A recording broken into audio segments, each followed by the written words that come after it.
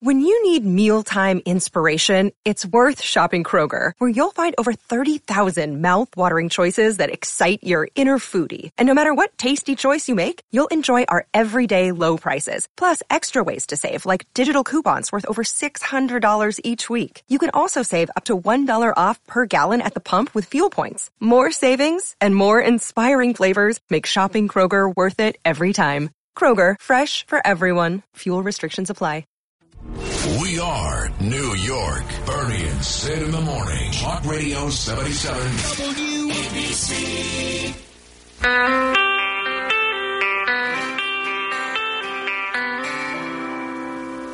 There's a problem, devil's iron, bargain buildings, weights and pulleys, feathers hit the ground before the weight to leave the air. By the sky, tell the sky, tell the sky, tell the sky.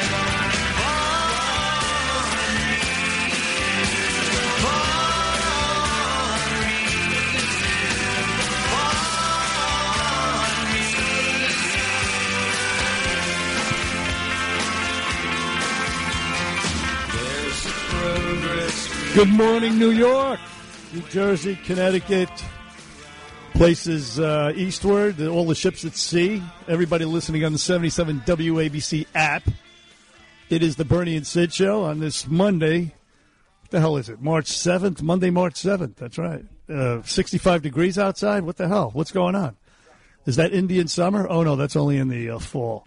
Anyway, things are just kind of weird. How's my buddy Sid Rosenberg doing? My man. My great partner. How are you, buddy? I love you. Yes, we're going to hit close to 70 degrees today. It's 62 right now, but they're calling for 68, which means it'll hit 73 before it's said and done. But I love you. Hope you had a great weekend. You and I had a couple of good conversations from Friday on, and welcome back to the big show. Why, thank you. Same to you. Welcome back. Absolutely. You know, out here on the island, and there's a little known secret. We don't get it here. If you live by the shoreline, you don't get the warm weather. In other words, it was 70 degrees yesterday in Manhattan. If you live by the shore, it was like 50 degrees, maybe 55 degrees. It was a little warmer, but it wasn't quite what you get in New York City. A small secret that people try to keep, on a DL when dealing with that and the wind when you live by the ocean. Just FYI, Sydney, just want to let you know that. Well, thank you. I'm going to need to know that because, as you know, I haven't made a big deal about this, and I won't because I want to try to keep where I'm going somewhat a secret. But I am moving closer to you and closer to the beach, so those types of weather reports, Bernard, become very important for me and the family now. Yes. So everybody, just dummy up about that. But then it eventually gets beautiful. It eventually gets just gorgeous out there. All right, so listen. Let me just say this, a lot of stuff happened. Of course, today's the first day for no masks for kids in New York City and New Jersey. That's right. Both of my children today, for the first time in 2 years, my son Gabriel, it's a private school, not a public school, but he will go to school without a mask. He will wear the mask. He goes to school, Bernie, with a lot of kids that have a lot of issues, Down syndrome. Some of them are in wheelchairs. So when he's around those specific children, it feels like he wants to wear the mask. I'm okay with that. Otherwise, today will be the first time in 2 years my son Gabe, at 13 years old, will not be masked up. But they're still going to screw kids 5 years and under, which makes absolutely no sense. Your friend Dr. Nicole Saphier savaged the Adams administration over that. Yep. They're the least vulnerable, infinitesimally small numbers of COVID amongst kids 5 and under. So you're going to have the spectacle of kids in daycare centers still wearing these filthy, stupid masks that they don't wear right. The kids are suffocating, and they're most at need to see other people's faces, whatever. So you have that today. You had St. Patrick's Day parades all over the city. What? Yeah, all over. Why? In suburbs. Why?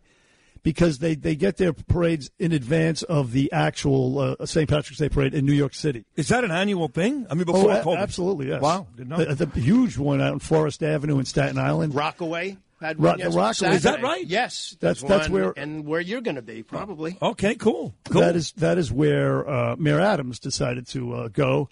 The one in Staten Island, Forest Avenue, they don't allow the gays to march with their sign saying that we're queer, we're here, get used to us, all that stuff. Even though they did that and they have those restrictions, Representative Congresswoman Nicole Maliotakis, our pal, she did show up. She showed up, and she says she hopes they change the policy soon. But she showed up. What about our other friend, Max Rose? And I say that kiddingly, of course, but was he there too? He doesn't even live in Staten Island anymore. Are you kidding me? He lives in Brooklyn, right? As soon as he lost the election, the only reason he lived in Staten Island was to run for Congress. Right. Successfully. He did get elected. But I don't even think he lives there. No, Max Rose didn't. He would not show up. Right. I mean, to show up at a parade where they don't allow gays to fly their banner is especially for a liberal, it's a very risky thing. No, but he may show up and complain and, go there and protest and that type of thing. Because don't forget, at this year's Teddy Atlas event on Staten Island, Hilton, a lot of big Staten Island folks, Max Rose was at my table. So he is still considered by a lot of Staten Islanders as a legitimate guy. They seem to. I know Nicole won last time, and hopefully she'll win again. I know the gerrymandering thing becomes an issue, the redistricting, but he's still a guy lots of folks on Staten Island actually like, believe it or not. Yeah, the ones that maybe don't realize he marched for Black Lives Matter outside a police station. Well, tell him. Yeah, just remember that, Staten Island.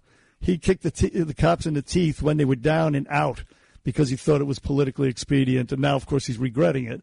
But he did march with Black Lives Matter outside a police station. That is just that's not cool. That's not cool at all, and it's a sign of cowardice. And, of course, pandering, virtue signaling, all that stuff. We now know Black Lives Matter was just a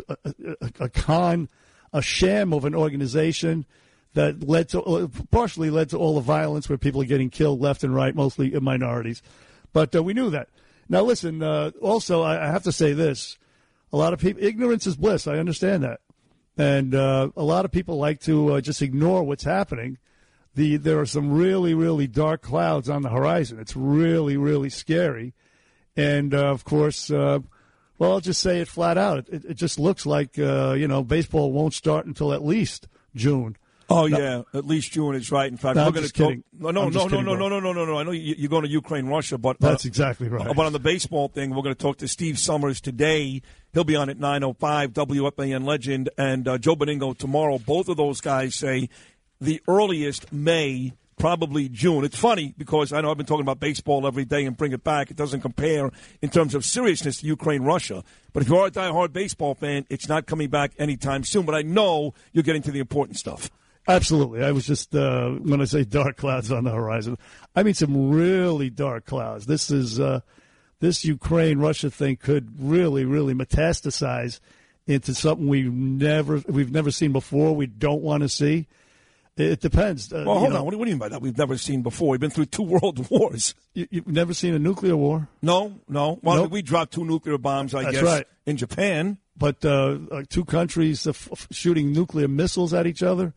You've never seen that. And, of course... and then, of course, my daughter wakes up every morning, my 17-year-old daughter, Ava, on her way to college, asking me the question, are they going to get to us? Alaska's only, not that far from Russia. Are they going to nuke the United States? And I keep saying, of course not. They have the ability. They have over 6,000 missiles.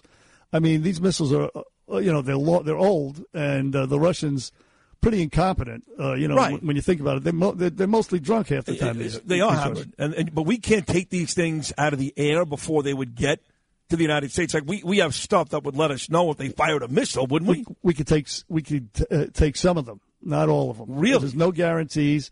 The only thing So when Ava asks me, should I be nervous, Daddy, about a possible nuclear attack in the United States from Russia, and I was going to be completely honest, what would I say to her?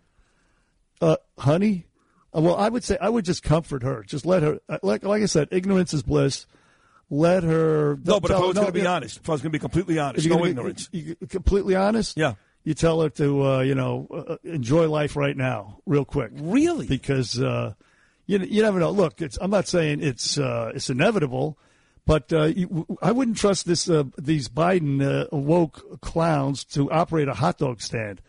Never mind to broker some sort of peace. I agree. In the between Ukraine and Russia, and this madman. And remember, what Obama said about Joe Biden. Don't underestimate Joe Biden's ability to F things up. No, we know that. And Gates, you played it last week, said for the better part of 4 decades he's got nothing right. But I keep hearing these stories, Bernie, about these other Russian soldiers and stuff and generals that want to kill Putin because even they're not happy with what he's doing. So at this point, that becomes a real possibility. You have to root for somebody maybe in his own camp to actually take him out.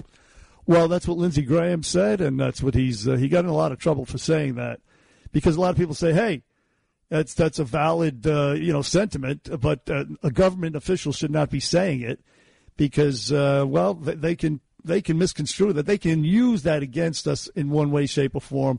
Although Lindsey Graham saying it was right on the money. Now, some of the issues out there, of course, oil exploded. The price of oil is now $130 a gallon. You're going to see way over $4 a gallon gas, which is a record, starting today. You're going to see that starting today, and that's pain at the pump. So the question becomes, do we stop importing Russian oil, which, by the way, the amount of oil we've been importing has doubled in the year since Biden came in and imposed his anti-American energy policy, has doubled.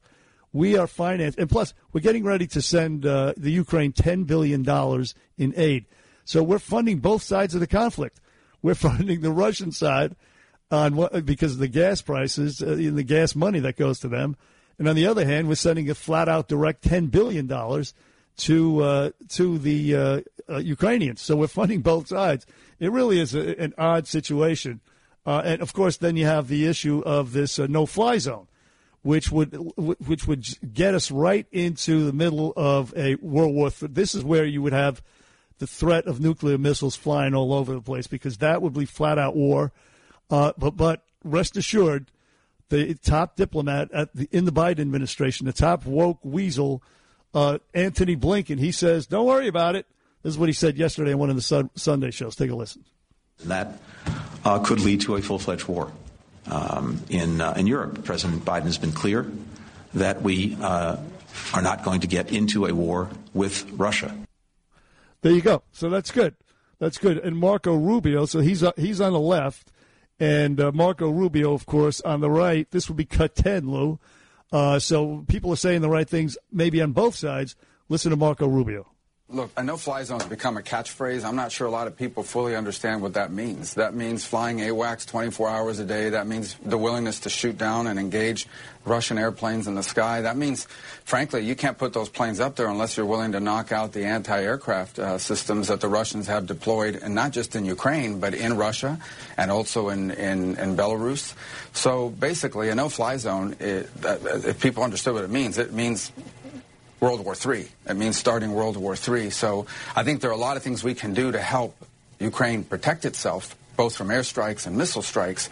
But I think that people need to understand what a no-fly zone means. It's not some rule you pass that everybody has to oblige by. It's the willingness to shoot down the aircrafts of the Russian Federation. Right. We got it, Marco. Thank you. So you have Marco, you have Anthony. So keep hope alive that they don't screw this thing up big time. And, of course, you also have the prospect, remember this, of these cyber attacks. I mean, those things can really, really screw a country up. They did with us the Colonial Pipeline just a matter of months ago, and they can do it again. So you have that. And lastly, for this segment, I would mention a bizarre resurfacing of one Andrew Cuomo at a Brooklyn church. That was nuts. That was weird. Nuts. Right. And this idiot, he uses the occasion in the Brooklyn church to defend himself. He's a victim of this, a victim of that. Cancel culture was the exact phrase he used. As a matter of fact, play cut 25, Louis. It's not 25. Right, 29. What are you talking about? Play 29. So let me tell you my truth. My father, God rest his soul, used to say government is an honorable profession, but that politics can be a dirty business. Now, that is especially true today when this politics out there is so mean and so extreme. When even the Democratic Party chooses to cancel people that they have a disagreement with. Nothing I did violated the law. The political sharks in Albany smelled blood. Shut up. And when the sharks smell blood, then they come. They're hungry. And they exploited the situation for their political purpose. Right. I guess he saw Jaws. There you have that weird, trying to rehabilitate his image, obviously. It ain't working. Nobody's buying it. Even whether or not he's guilty of all these charges, nobody likes this guy. He's a scumbag. Right. He's a lowlife. He's a filthy, rotten degenerate. And it's the only time I ever agree with Letitia James, because I can't stand her either. But when she talks about Andrew Cuomo, she makes a bit of sense. Yes, indeed. Yes, she does. The enemy of my enemy is my friend. Right. And that's where Letitia falls in.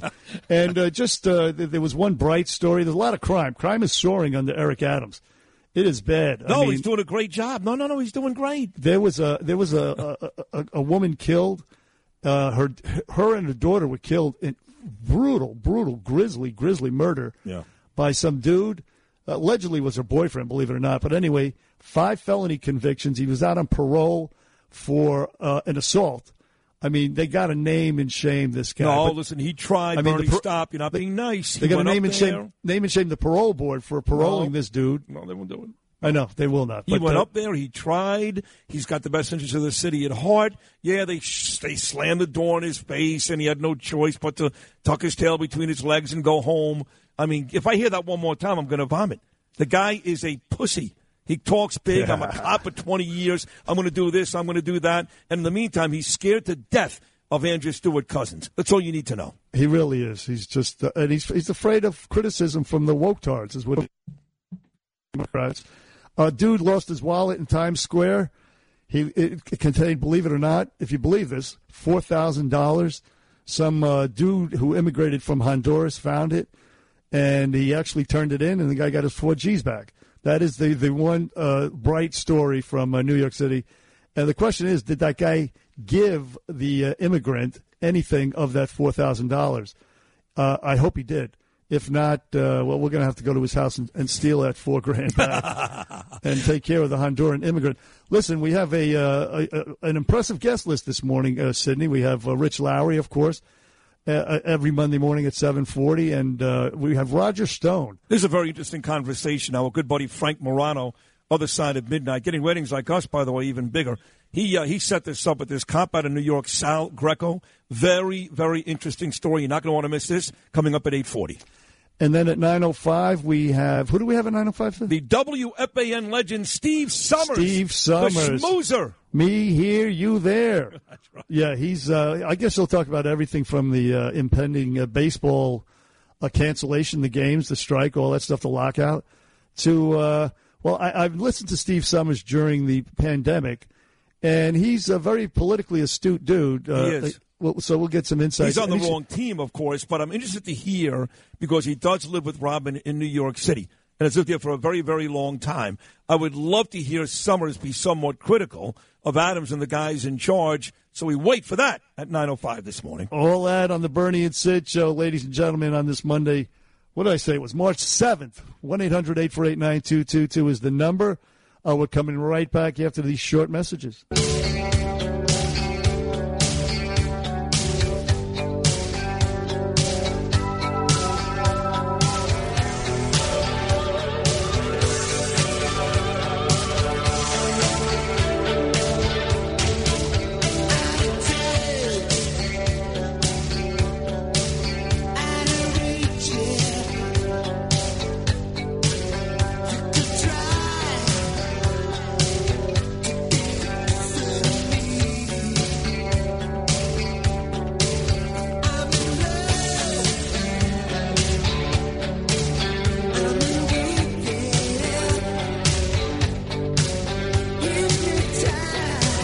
Well, you got to love our graphics department right now. If you're watching Bernie and Sid in the morning, and we recommend you watch this show every day. We are simulcast for a radio show / television show. Every morning, Gabby Lopez, Eric Salas, the whole crew does a great job at WABCRadio.tv, WABCRadio.tv. And you remember when I posed for that Iron Man magazine cover, way back when? Sexy radio host Sid Rosenberg, blah, blah, blah. Thank you. Well, right now they've got a picture of the executive producer, Justin Ellick, with his mullet and his eyes wide open. They had Bernie in the beginning of the show on this magazine cover. So I guess now they've got, there's Bernard. Look at him. Bernie looking mean and lean and mean there, Bernard. That's how I do. Luke Lograno looking cute, very cute. That's all you got? No, they've got Luke. They've got Bernie. Yeah, that's all they've got for you. Rachel. Even the engineer Rachel ends up on Iron Man magazine. Well, how about that? So they do some fine work over there. And I keep getting texts this morning, Bernard, because I spent the last couple of days, I haven't felt well.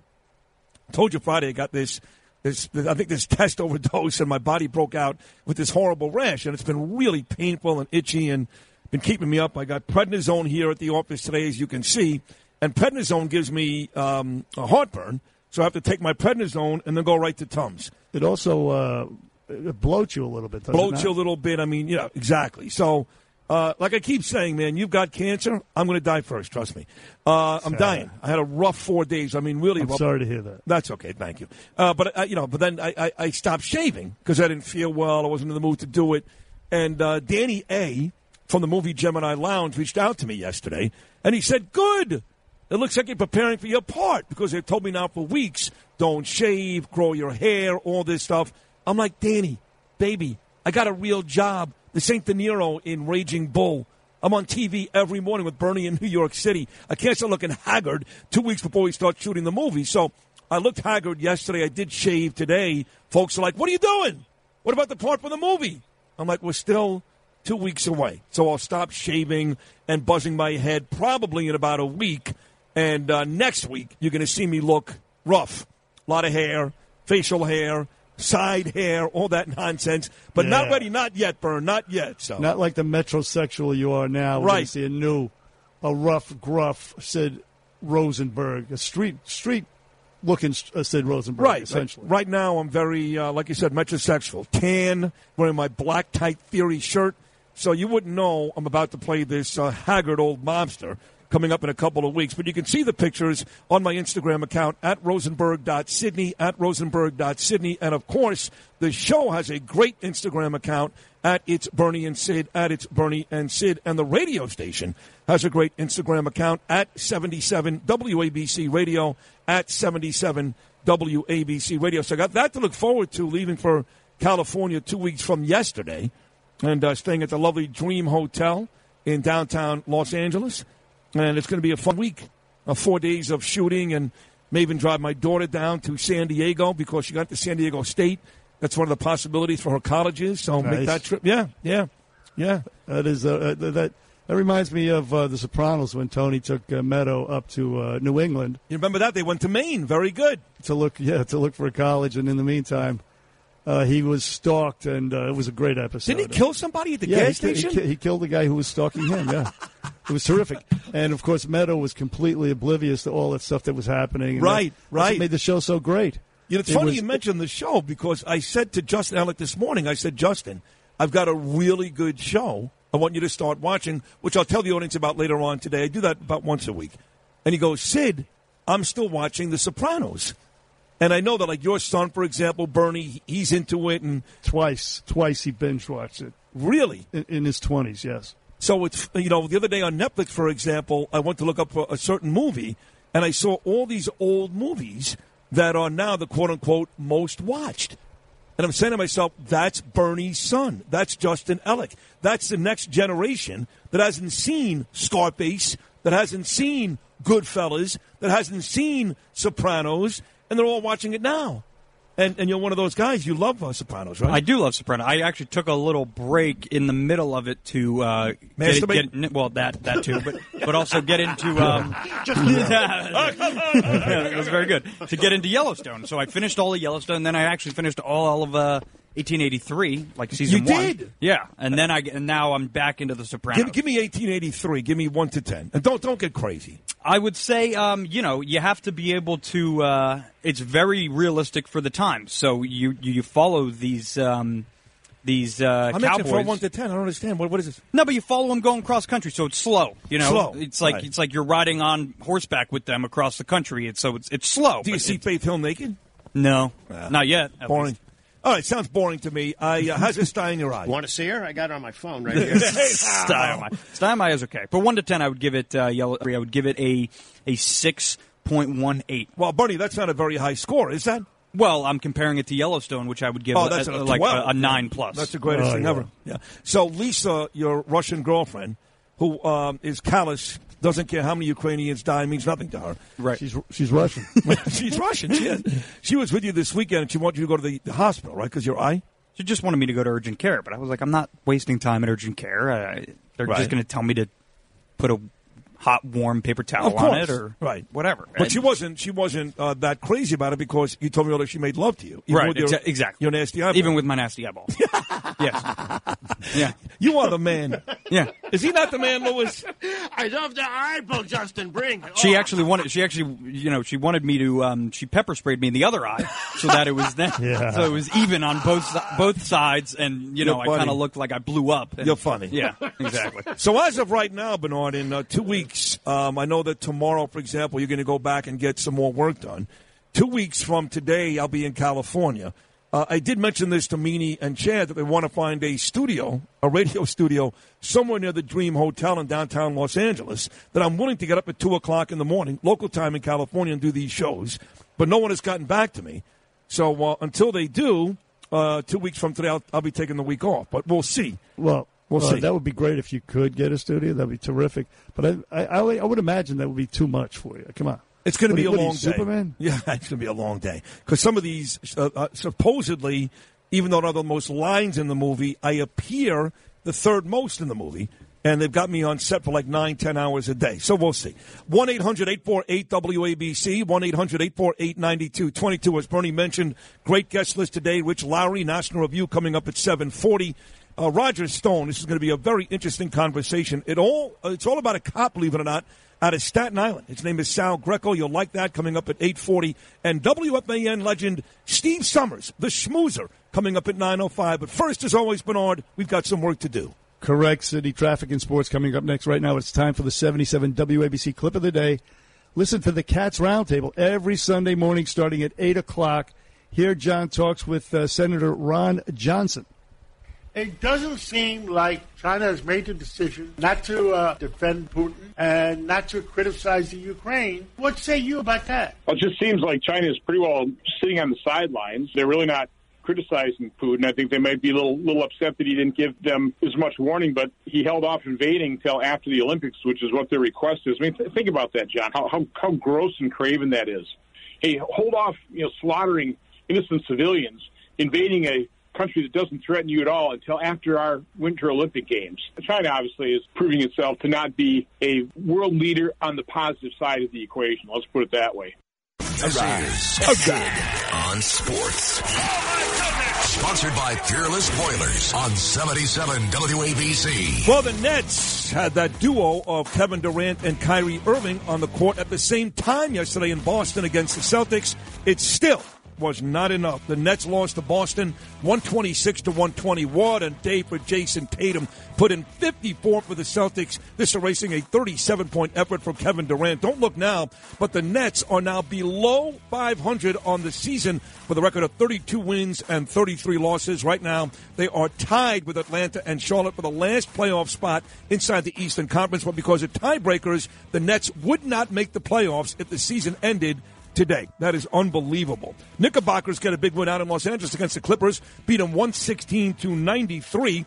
R.J. Barrett led the way with 24 points for the Knicks. We're now 12 games under 500 at 26-38. Here was R.J. for the Knicks after the win. It was fun. It was fun to play like that. I was really happy, especially Deuce and Cam Quick really played well. Jericho was amazing today. So just having that contribution from those guys was great. NHL yesterday, the Devils get the win in overtime against the St. Louis Blues. And how about the Rangers? Another big win. Beat the Winnipeg Jets by a final score of 4-1. Their leading goal scorer, Chris Kreider, he lit the lamp twice. Off the boards, Kreider gets to it. Kreider scores! What a goal by Chris Kreider, using his speed to beat the defender. That was Sam Rosen on the call. Again, Rangers get the win 4-1. Chris Kreider, 38 goals, tied for his second most. One behind Austin Matthews of Toronto for the most in the NHL. What a year for him. And no progress on the Major League Baseball talks. Sports brought to you by Pete Morgan and Peerless Boilers. Check them out today and every day. PeerlessBoilers.com, PavilionTankless.com. They do build America's best boilers. With sports, I'm Sid.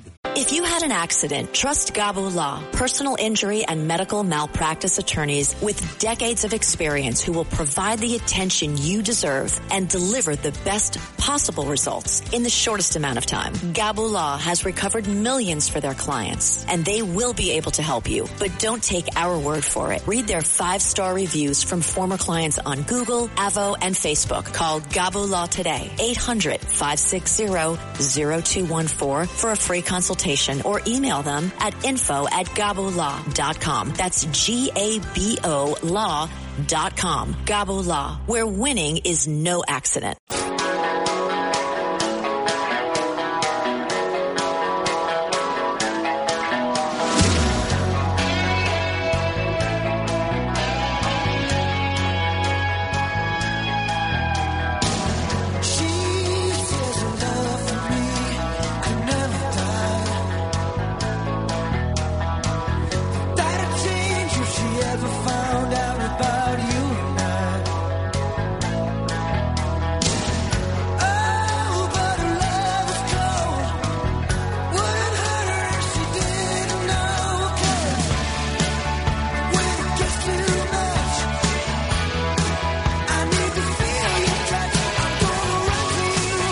Back here on the Bernie and Sid Show on this Monday, March 7th. TGIM is what we say on the Bernie and Sid Show. And hopefully you have that attitude as well.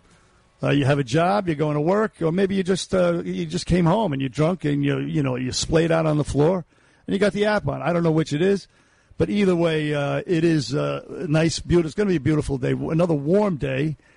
Pretty much, and it portends good things. St. Patrick's Day parades being held around the suburbs and the city, all these things, even though the specter of war, as I mentioned earlier, it really is dangerous, very, very dangerous stuff. And most people are not really aware as to how dangerous things are, because I mentioned it earlier, gas is going to go to record highs today, record highs. It was $4.01 a gallon. The average record high is $4.11. The price of oil went up to $130 a barrel just last night. So we will probably exceed the average of $4.11 a gallon today, making today the highest that in American history that gas was up on average over $4.11. Well, I think the last time it was up even $4 was 14 years ago, 2008. But you're right, correct, sir. $4.11, that'll be the all-time high. You are correct, sir. Sidney Rosenberg all over that stuff. And speaking of being all over it, President Trump, former President Trump, we'll still call him president because that's how we do. President Trump addressed the UN in 2019, and he talked about dependence on Russian oil. And, of course, we're dependent on it. If we cut off these Russian oil imports, gas will go even higher, especially because we won't reverse Biden's stupid anti-American energy policies. But Trump called it out on depending on Russian oil in September of 2019, talking about us and the Germans. I play this just because, well, Trump, prescient as always, and as he says, ultimately I'm always right. Here he is, Trump at the UN in September of 2019. Play it loud, Louis. Reliance on a single foreign supplier can leave a nation vulnerable to extortion and intimidation. That is why we congratulate European states such as Poland for leading the construction of a Baltic pipeline so that nations are not dependent on Russia to meet their energy needs. Germany will become totally dependent on Russian energy if it does not immediately change course. Here in the Western Hemisphere, we are committed to maintaining our independence from the encroachment of expansionist foreign powers. And, of course, Germany did change course about, 5 days ago. And they're no more, they don't want Russian oil any longer.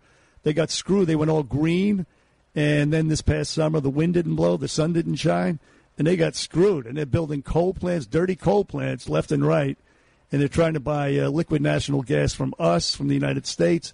Blah, blah, blah. That was Donald Trump again, nailing it once again. Now, Rob O'Neill, who I follow on Twitter, he is, he's a major anti-war guy, of course, former Navy SEAL, killed Osama bin Laden.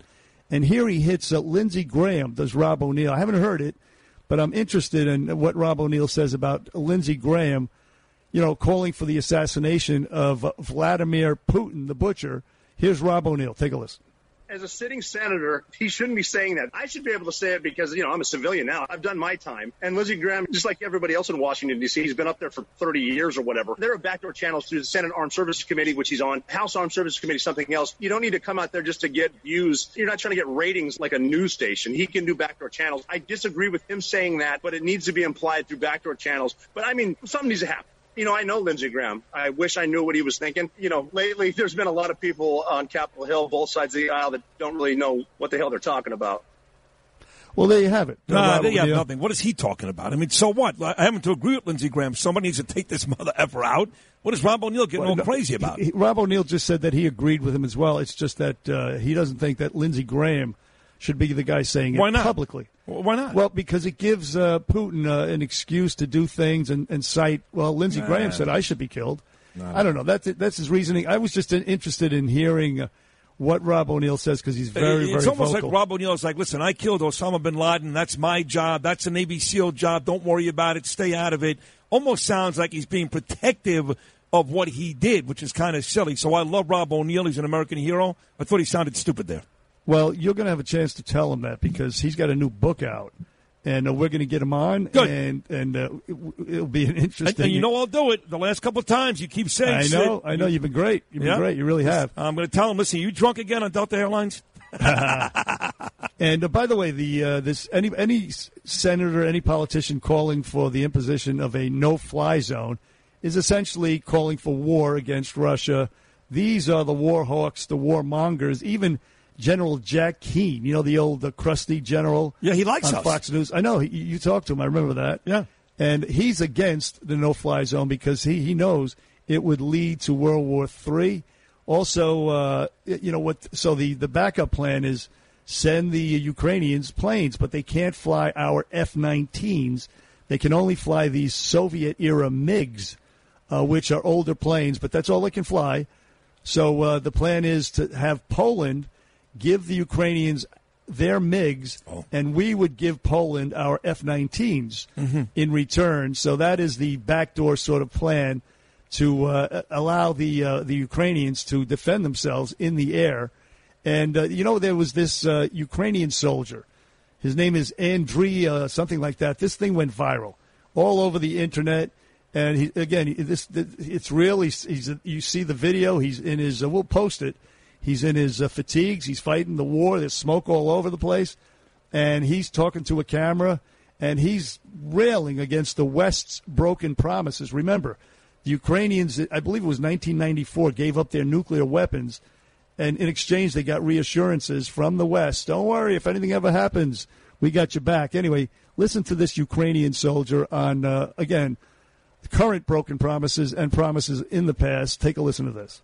I want to say that your president, Biden, your president, Trump, your president, also Obama, they are bull-f***ing liars because they don't want to have any business with Russia, but they have business. The uranium or aluminium come to your countries. You're afraid to clear our sky because you're afraid Russians. You're a nation of the f***ing liars. We give our nuclear power for your guarantees. Your guarantees is nothing. We have many hundred dead children. Children, not people, children. I don't know where is my family nowadays. But you say about the sanctions. Your sanctions do not save our lives. You're afraid of the Russians. That's why you're nothing. You're not superpower country. You bull. Excuse me, but it's true. That's funny, man. That's funny right there.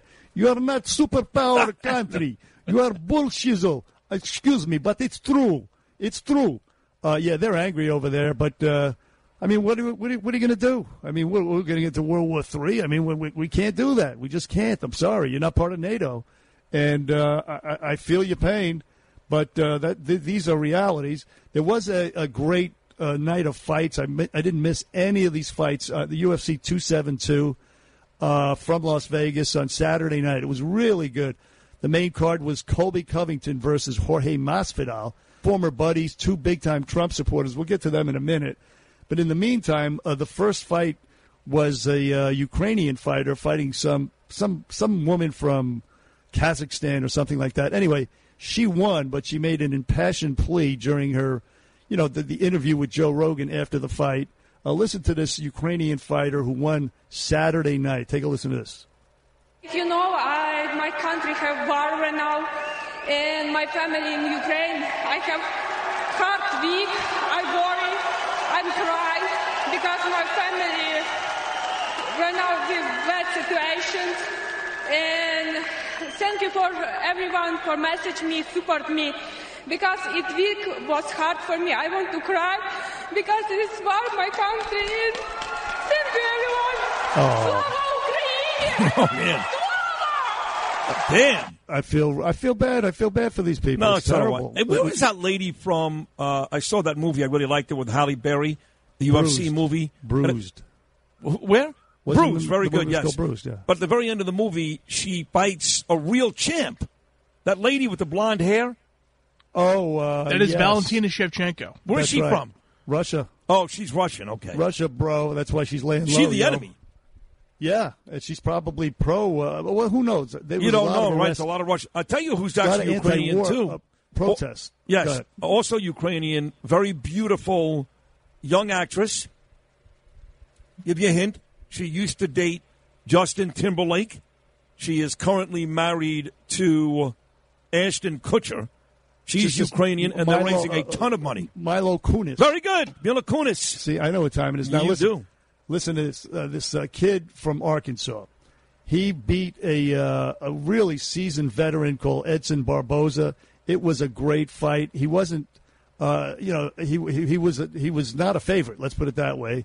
He was an underdog. He was an underdog. He's from Arkansas. He's in his mid-20s. He owns a farm, a 40-acre farm with cows and pigs and all that stuff. His name is Bryce Thug Nasty Mitchell. And for some reason, first of all, during his his victory speech with Joe Rogan after the fight, he says he's going to donate half his $90,000 purse to a children's hospital. He was the favorite, by the way. Oh, he was the favorite. Yes. Okay. So then, thank you, Luke. So then, Bryce Mitchell, during the press conference afterwards, for some reason, the reporters saw fit to ask Bryce Mitchell about the situation in Ukraine. And I'm telling you, this kid could not have said what he said any better. He sounded, to me, more refreshing than any freaking stinking dusty old politician. Listen to Bryce Mitchell's response to the situation in Ukraine. 20-year-old Arkansas farm owner. Take a listen to this.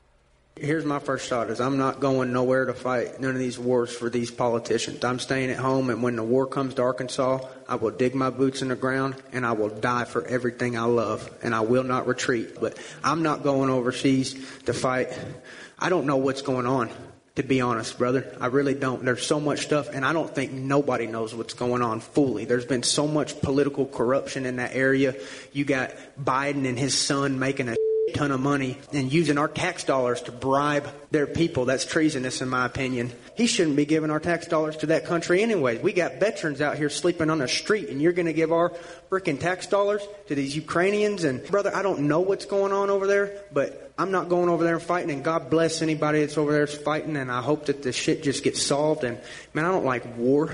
We just don't know what's truly going on over there. And I pray all those people are safe. And he's so right. He's so right. I mean, the corruption between the Bidens and the Ukrainians, make no mistake about it. Ukraine is a very, very corrupt country, and so is Russia. So you don't know what dynamics. So is the United States. Well, yeah, you could make that argument, but not quite to the extent that these people are. These people are flat-out kleptocrats. Yeah. Flat out. And so that kid, I ain't going to fight. I wouldn't either. Anyway, good for Bryce Mitchell. I love that. Now, Colby Covington, for his part, after the fight, Joe Rogan. By the way, Joe Rogan I don't know if he was suspended or not from ESPN for a while. He couldn't do the fights, but anyway, he did it Saturday night. Colby Covington, who did win his fight against Jorge Masvidal, he welcomed Joe Rogan back. Take a listen. You're a socialist, little. Shut up, bro. This is cut 27, Louis. Cut 27. Cut 27.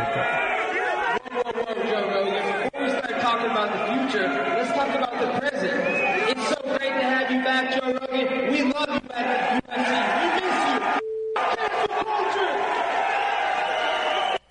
from the very articulate Colby Covington, blank cancel culture. But he's right. Yep. And finally, the two main card contenders, as I mentioned, Jorge Masvidal and Colby Covington, former friends, and the two of them, huge, big-time Trump supporters, big time. So they trash-talking each other. They're bitter enemies now. But they did. They were vying for Donald Trump's attention before the fight.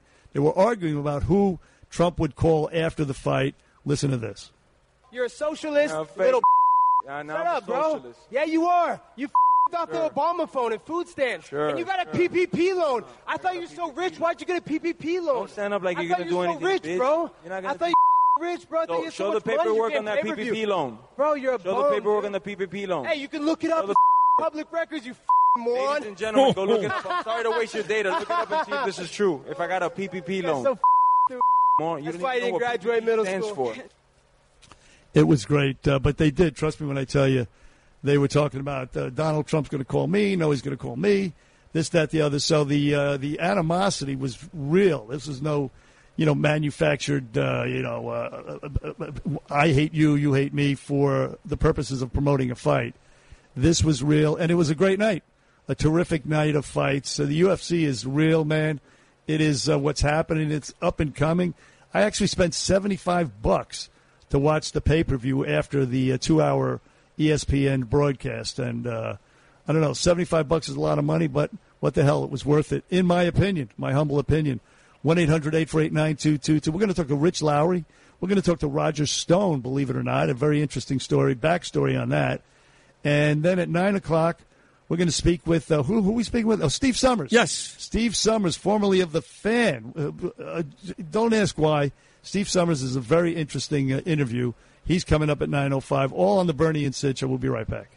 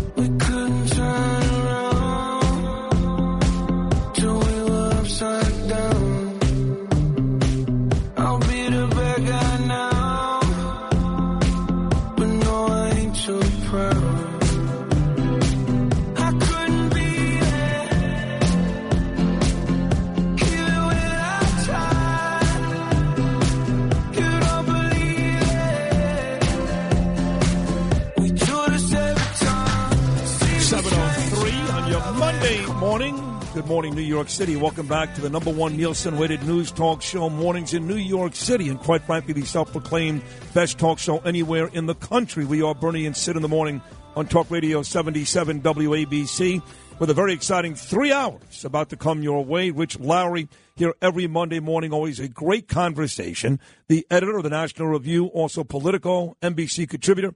He'll be here at 7:40. Roger Stone, former Donald Trump confidant. This was really set up by Frank Morano. It's going to be a great conversation all about a cop here in New York City, Sal Greco, who may never work again only because he's friends with the aforementioned, I should say, Roger Stone. So we'll do that interview coming up at 8:40.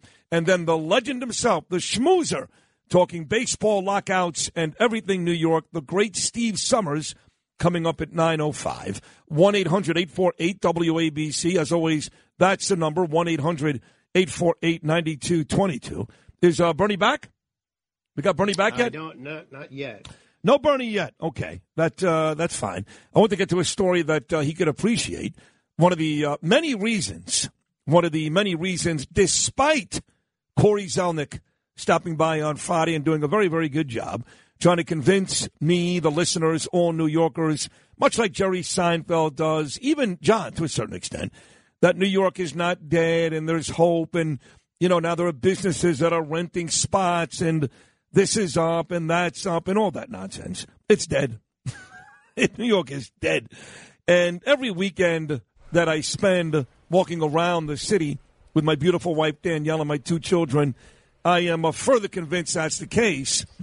So yesterday, but are you convinced it's dead now, but with no hope? No, there may be some hope. I'm not willing to stick around and wait. I don't care.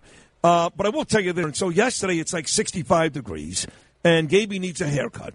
So we take him to a place on 100th and Broadway where the actual owner is a guy named Gabriel. And he cuts Gabe's hair probably about once a month. So we walk outside, beautiful day again, sunny, warm, me, Danielle, and Gabe. And what do we see? Right there in the corner of 104th and Broadway, really right outside that Café du Soleil restaurant, which you know about. Mm-hmm. Yeah, a good friend. That's right. Robert Parchment, the chef. Right. There's about 10 old people out there. You know they're Jewish, the white hair, and they've got tables set up on both sides of the street, and they refer to themselves as, you ready for this? Three Park Democrats. Three Park Democrats. I got to think it's Riverside Park, Central Park, maybe Morningside Park. Are those the three? Just why even identify yourself as anybody? Exactly. Just shut up. So they have I could not agree more. And on these tables, first of all, they got these old people walking around with like these clipboards. They want you to sign up to join this group. And on these tables, they've got all these pamphlets. For who? Well, who do you think? Jerry Nadler, Rosie O'Donnell's fat brother, some other guy named Jackson. So I got to walk by on a Sunday afternoon. I can't stand the Democrats. I hate them. I don't believe there are enough common sense Democrats. Not to fight with John, because I love John like my father. There aren't enough. I hate them. So I got to see these old Jewish people on a Sunday morning, on a beautiful day, setting up tables all over my neighborhood with all these losers like Jerry Nadler trying to get me to sign it. So the first guy walks over, I just wave my finger. Dikembe Mutombo style. No. Second guy walks over, and Gabe goes to my wife. He goes, Daddy's getting mad. Second guy walks over. I go, no, thanks. By the time the third guy walked over, I was like, please do me a favor. Get out of my face. Oh, guy. Danielle's like, come on. You got to go that way. I go, this is the third guy in like 3 minutes. I want to take a walk on a Sunday. Leave me alone. I hate you. Democrats are ruining this country. Leave me alone. You know what you should have done is taken Danielle and Gabe home. Walk back in some ratty clothes, and then pull your pants down, squat down, and just defecate right in front of them all. Because that's what they've come to I like that. normalize. They like that. Yeah. They would say, "Oh, you poor guy. What can we do to help you?" You're right. And yesterday I didn't shave, and I looked kind of haggard and rough anyway. They would have felt badly for me. They would have thought some homeless guy. They would. You'd be their hero. You would be at one of their homes, no doubt, that evening, eating the best, rugula in town. That's funny. I should have done that. You're right. Here's your biggest mistake, I would say. You were living downtown. Yes. And your biggest mistake was moving to the Upper West Side as opposed, say, to the Upper East Side. You're right. Now, downtown we lived by Hanover Square, and we lived in a great building. We were, steps away, as you know, Bernard, from Wall Street. Actually, now it would have been good because the ferry is right there. But it was too single. It was like my whole building were like single kids. You may remember there was like 2 or 3 apartments in my building that had like Asian whorehouses. I'm not even kidding you. I swear to God, right in my building. I remember that, yeah. So it's like I got to get out of here. I went to one. It was, No, it's true. Right. There were like 3 different apartments in my building on Hanover Square that were literally whorehouses, and my kids were little, and I'm like, we got to go to a more residential neighborhood. So we had the choice. Now, the East Side, Upper East Side, Bernie, I know John and Margo live there, but it's also still very young.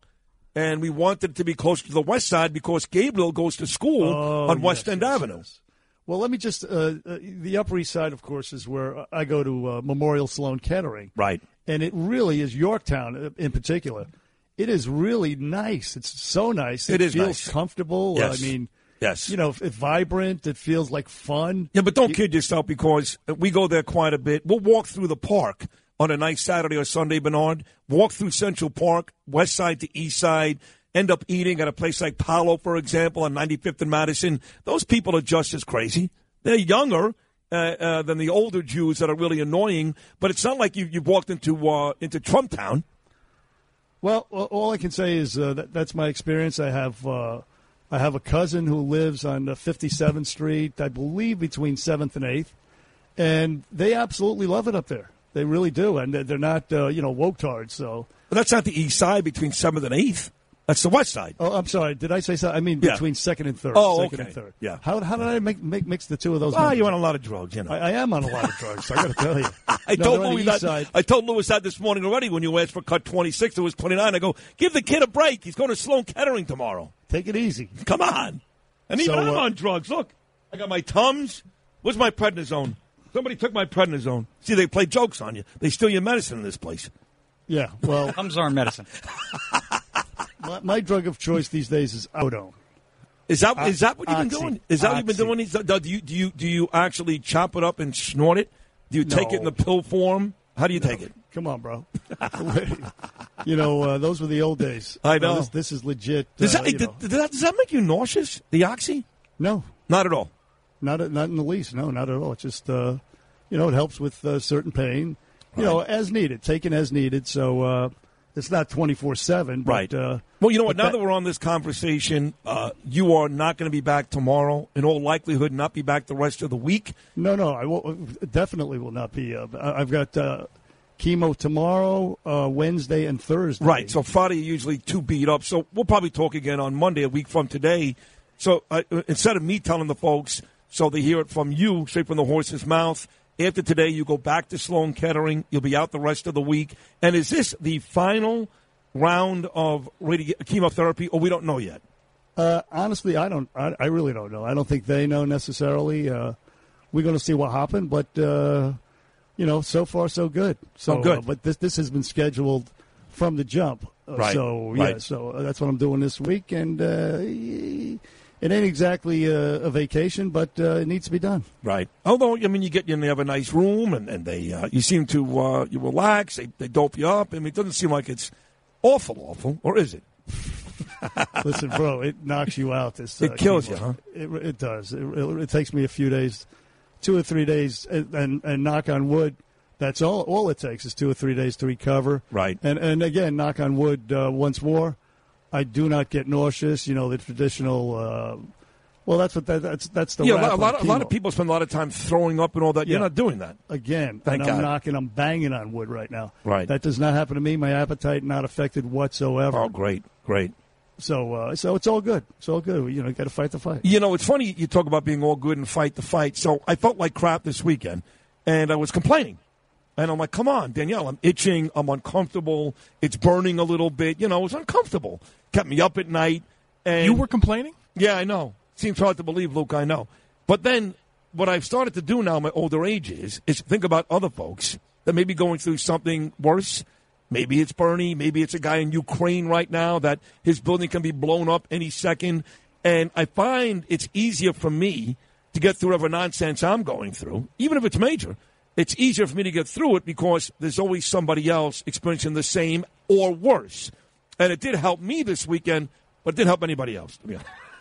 No, but that's really the attitude to have. It could be so much worse, and it is so much worse for so many other people. I mean, that is the rationale. That's the mindset that one should have, and it should work. Why shouldn't it work? I mean, yeah, count your blessings, not count what you have and how good it is, as opposed to what you don't have. I mean, it's been said many times in different variations by many preachers and other people, but essentially that is the philosophy one should have on a daily basis, and I think it helps get you through all kinds of things. But you always had that. Like, the one thing about our relationship has been over the last 6 years, and even dating back to the early 2000s at WFAN, you've always been that guy.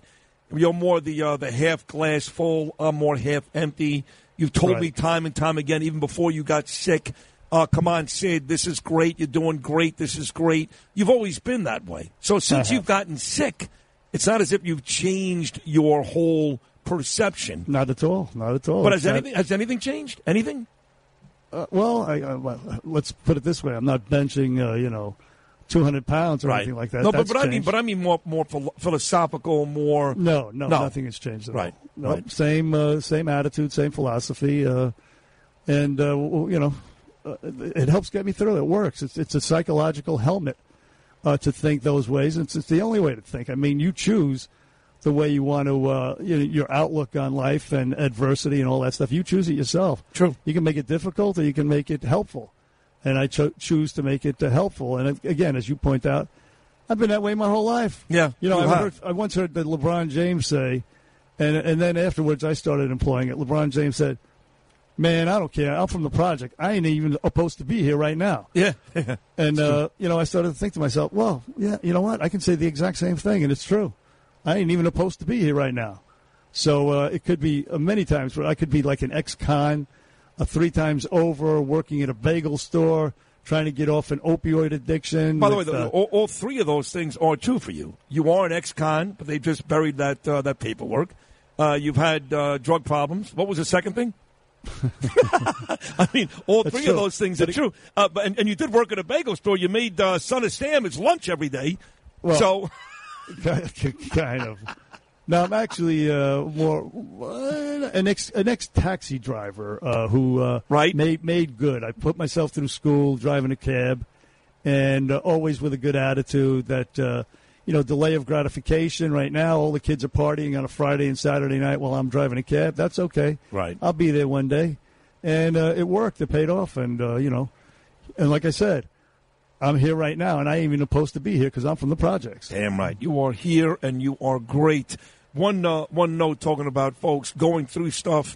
A dear friend of both of ours, really more you than me, Bernard, Joe Esposito, lost his bride last week. Friday was the funeral in Bensonhurst. And if you weren't able to go to the funeral, which you and I were not able to go, Bo Dietl was there. He recommends you watch it.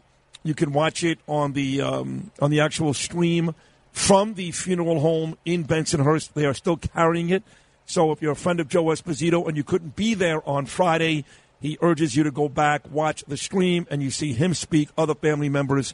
And he said, although obviously very, very sad, very depressing, it was still a lovely event. So check that out if you know Joe Esposito and you couldn't get there last Friday. 1-800-848-WABC, 1-800-848-9220. There's a nice conversation. Still coming up this hour, Bill O'Reilly's Morning Message and the editor of the National Review, always great on a Monday morning, Rich Lowry. It's Bernie and Sid just getting started on this big week of March. Bill O'Reilly here, and I'm warming up from the NRIA.net studios in New York. Stand by for the O'Reilly Update Morning Edition. On this Monday, let's talk about charisma. You cannot buy it. You cannot develop it.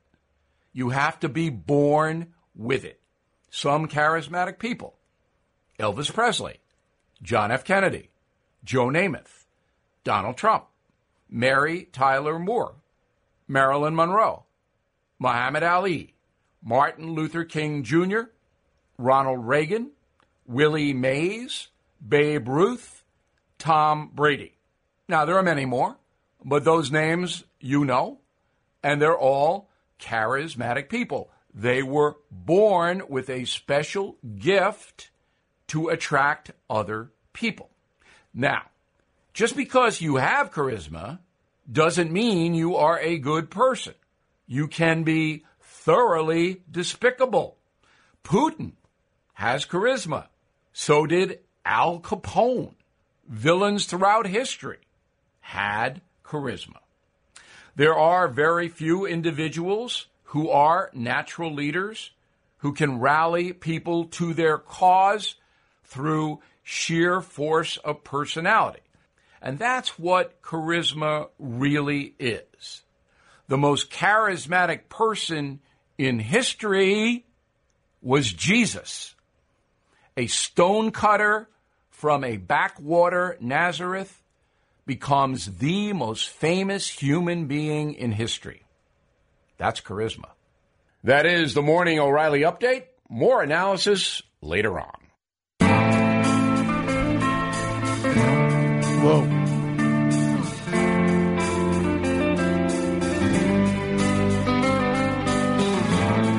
Is it getting better?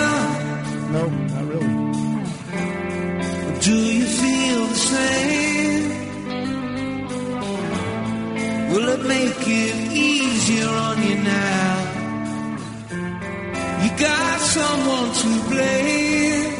You say, there we go. One love, one life, one need, and one love, get to share it.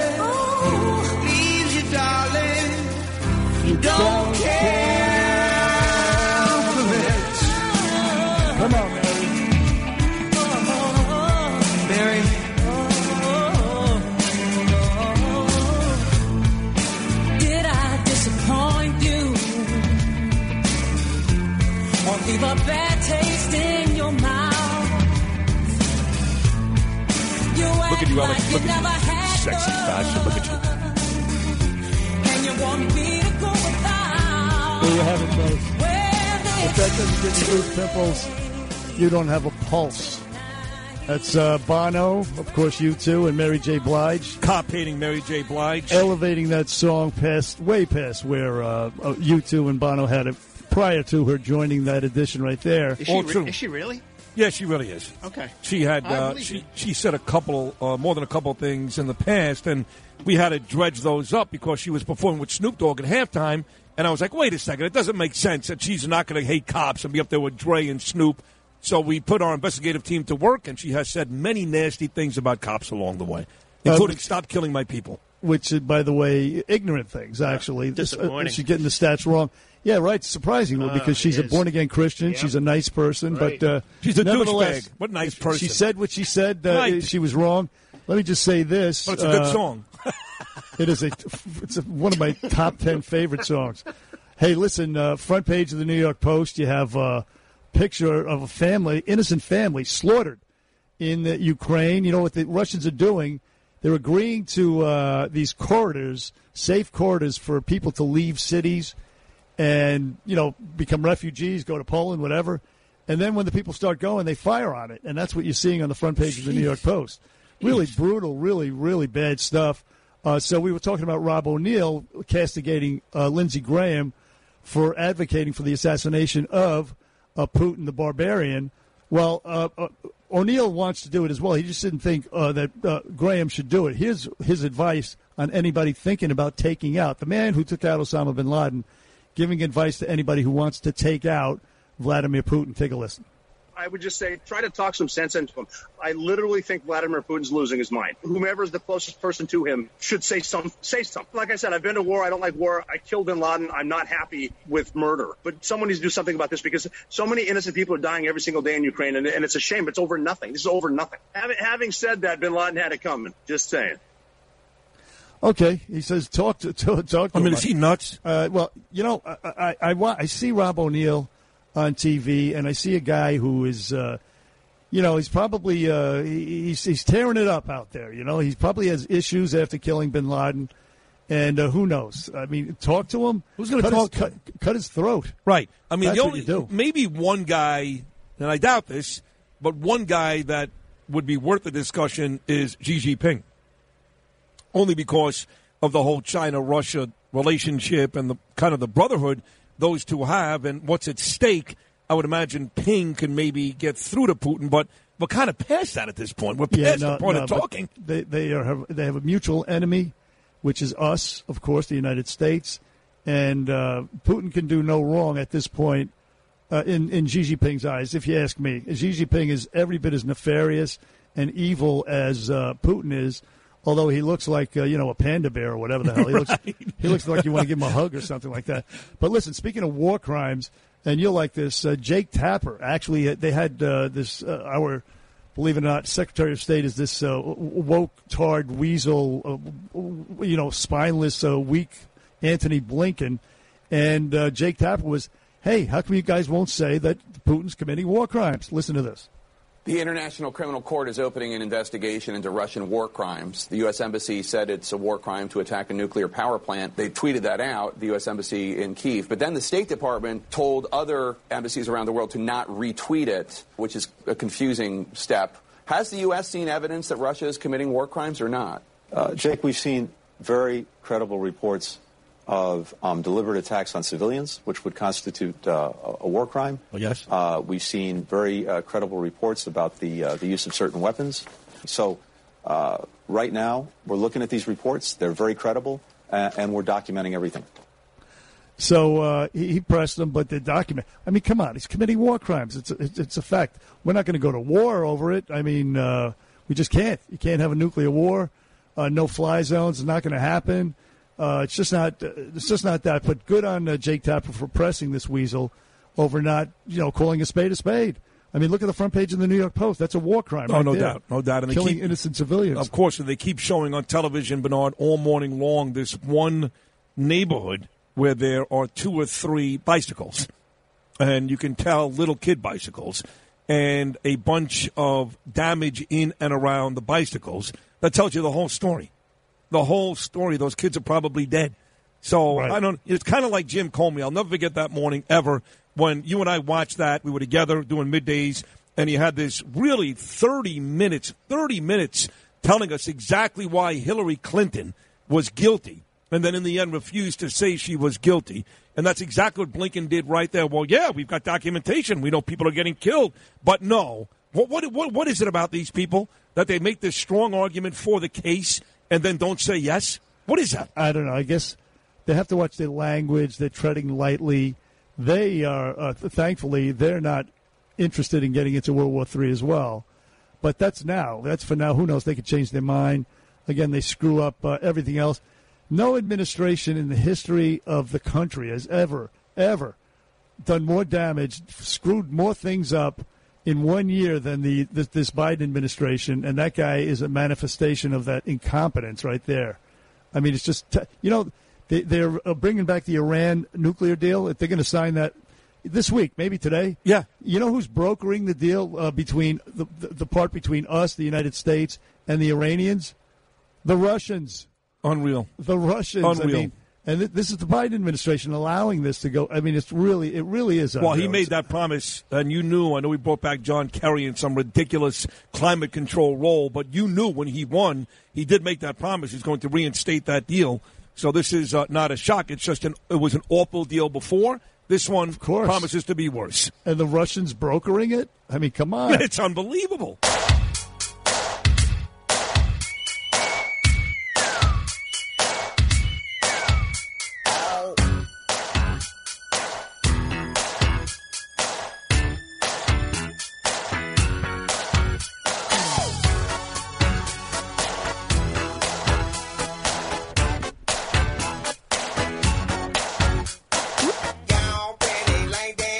I'm just reading this John Heyman tweet quickly before we get to Rich Lowry. Players Union agreed to allow Major League Baseball to ban shifts, implement a pitch clock, and make bases larger in 2023, subject to those agreements fitting into a total deal.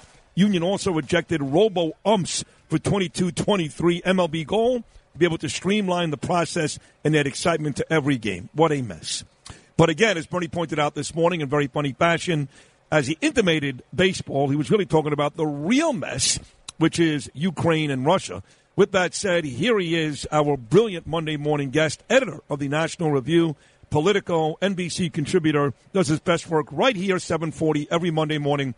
The great Rich Lowry. Good morning, Richard. Hey, how's it going? You know, robo-umps are inevitable. They shouldn't stand in the way of progress. It's true. Like, why do we have? We have it in tennis. You know when a ball is in or out. Why do we rely on the human eye, which is so often wrong? It's tradition. Really important. I'm with Bernie. It's tradition. Baseball needs to be fat umps. Yeah, exactly, fat umps. If you want, you can have a fat guy stand back there, but just have a robot make the call. You really feel that way? I do. Yeah, wow. I've been in favor of robo umps forever. Oh, my God. Just because, why have there's a whole art of a catcher framing a pitch, which is just like getting a ball called a strike. And sometimes it really matters. So why? I mean, we don't need that. That's fair. I mean, you make a fair point. Sometimes they blow a call or a strike. It could blow a whole World Series over that. So it's a fair point. I just like the human aspect. I like humans. We live amongst humans. We're all kind of people here. You really like humans, Ed? Are you sure about that? No, I'm not sure. No. And I have to tell you, one human in particular is really starting to bother me, you, Bernie, and any decent person around the world, and that's Vladimir Putin. And you keep hearing the same thing, Rich. He's gone from a guy that had it all, billions of dollars, even had the respect of all of his enemies. I had no issue calling him a smart guy, to now a guy that everybody says the same thing. He's gone mad. He's gone crazy. He's unpredictable. World War III, nuclear war. Who knows? What is your take on Putin today? Well, I don't know whether he's crazy. He's a brutal monster, and I think he's just going to grind it away in Ukraine. I had thought for a couple of weeks that eventually just tanks would roll into Kyiv. I still think that, but I don't think it's going to happen soon. And I think if it does, it's going to take a month. It's going to take a two-month fight for that city that's basically going to destroy it. I mean, we won't have seen anything in Europe like that since World War II, a major capital city basically reduced to rubble. And then I guess when he takes it, then he might turn around and say, well, either I'm just taking all of Ukraine, or, okay, I'm here, I won, and now let's strike a deal, to give me part of the country and to release these sanctions. But this thing has been a debacle and just heart-wrenching to watch. No doubt about it. It's been awful. As we look back, Rich Lowry, on the Bernie and Sid show, I mean, all this talk, we were doing so well. I mean, so affluent, so prosperous, that we got into, stupid things like gender fluidity, toxic masculinity, white fragility, all these stupid, idiotic things, and even climate change, which turns out that was actually, enabling us to commit suicide because, as you know, Rich Lowry, we are actually funding the Russian war effort over there in the Ukraine. I mean, we're sending money back to them, and so is Europe. So the whole climate change and the depending, as gas, by the way, will go into record levels per gallon today, over $4.11. That would be the record. So what are your thoughts on stopping the Russian oil coming into the United States? I think we should do it, and I think we can pump more. I mean, we're in the position of basically that Saudi Arabia used to be, and we have access to so much oil and gas now. There's just no excuse. There's no excuse for importing any of the Russian oil. And you're right that this is panic over the climate was Vladimir Putin's greatest friend, because it drove this idiotic policy in Europe that made Europe dependent on Russian oil and gas. It prompted Germany. They actually did this over panic over the disaster in Japan, but they ended their nuclear program, and it was obviously foolish and dumb, and everyone told them so. And now that they're reaping the whirlwind. But we apparently there are reports now the Biden administration is considering cutting it off. There's bipartisan congressional legislation to cut it off, and we should. We got plenty of our own oil and gas. Let's drill it, dig it out, process it, and power our own stuff. And buy from Venezuela in the meantime. Yeah, exactly. In Iran, yeah. Now, quickly, you say we should, but do you think we will? Yes or no, quick? I do. You do. Okay. Let's move now to the threat of nuclear war. At the risk of sounding insensitive, which I'm not. I get it, okay? I don't want to see people dying in the Ukraine. I got Hesh Yogenbaum sending me audio of Jewish people being killed in the streets. I mean, it's terrible. I get all that. But let's be honest. We care about what happens right here. San Francisco, New York, Miami. Are we in real danger, in your opinion, of a nuclear attack from the Russians here in the United States? No, but I think it's something we should be cognizant of now and over the longer term. We have two geopolitical competitors now who hate us, China and Russia, who are armed to the teeth with thousands of nuclear weapons. We need the best missile defense that we possibly can have. And I mentioned this the other week. I urge people just to think about what would you do? Where would you go in your building? What would be your supply of food and water if the worst came? I don't think it is. I think if he went nuclear, it would be tactical nukes, in Ukraine or the vicinity. I don't think he's going to do that, but I think that would be the possibility. But we need to be really serious about our defense. I mean, we need to be spending about $1 trillion in our defense. As this threat was growing from Russia and China, we're actually cutting our defense spending. We got the smallest Navy and Army since World War II. At the same time, the threat environment was becoming the worst it was since the Cold War. That made no sense, and we need to rectify that. Absolutely. We need to spend more money on our military. Things are there are dark clouds on the horizon, if you ask me, Rich Lowry. And now this, based on what you said before, I'm inferring that you are against imposing a no-fly zone in the Ukraine, because that would directly lead to us, with shooting down Russian airplanes and vice versa, and Russian anti-aircraft, armaments on the grounds. What is your position on the no-fly zones? Yeah, I oppose it. I mean, it's an act of direct war against Russia, and some people for some reason look past that and think it's some antiseptic action. No, you'd be shooting down Russian planes. And even if you established a no-fly zone, most of what's happening is on the ground. So the way the dynamic of this usually works is you do the no-fly zone, and then you basically have responsibility for everything that's happening in the country. So then the next call would be, okay, we'll take out the multiple rocket launcher that's rocketing this Ukrainian city, and then you're in a war over Ukraine. And I want Putin defeated. I think we should do everything we can possible to support Ukraine, but we should not fight a war with Russia over it. Hell no. Hell no. Sidney, are you there? I am here. I want to ask you about something Bernie played earlier this morning, which I thought was great. Bernie's great. He played a cut from Rob O'Neill, the guy that took out Osama bin Laden, and he talked specifically about Lindsey Graham. I am hoping, I think most of us are, Rich, you, Bernie, all Americans, that maybe somebody in Putin's cabinet actually takes him out and makes all this go, because we know there's lots of folks in and around him that are very upset with what he's doing. Well, Lindsey Graham kind of intimated that. For some reason, Rob O'Neill was upset. Take a listen to this. As a sitting senator, he shouldn't be saying that. I should be able to say it because, I'm a civilian now. I've done my time. And Lindsey Graham, just like everybody else in Washington, D.C., he's been up there for 30 years or whatever. There are backdoor channels through the Senate Armed Services Committee, which he's on, House Armed Services Committee, something else. You don't need to come out there just to get views. You're not trying to get ratings like a news station. He can do backdoor channels. I disagree with him saying that, but it needs to be implied through backdoor channels. But, something needs to happen. I know Lindsey Graham. I wish I knew what he was thinking. Lately there's been a lot of people on Capitol Hill, both sides of the aisle, that don't really know what the hell they're talking about.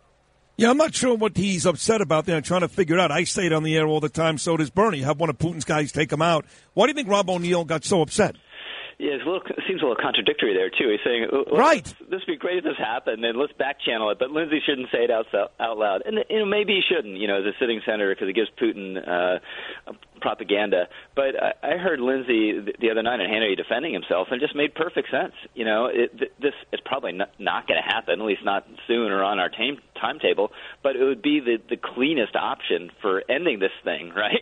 You don't have to wage a war over Russia to end it. You don't have to immiserate the Russian people to end it. You just have someone take Putin out, and assassinations and coups, they can go wrong. Who knows what would happen in Russia, but it would have the potential to end this misery in Ukraine, this horror in Ukraine, and make the Russian people better off. So I don't see what the moral outrage is over it, and he has no standing. Putin, he's basically a war criminal now. So why is everyone so upset about the idea of him suffering what Ukrainian civilians are suffering now at his hands? It would be the ideal solution, taking out this barbarian. Rich Lowry on the Bernie and Sid Show. Rich, segueing to a different topic right now, this New York Post columnist, her name is Carol Markowicz. She actually left New York City because of the mask mandates. Her kids going to school, having to wear masks.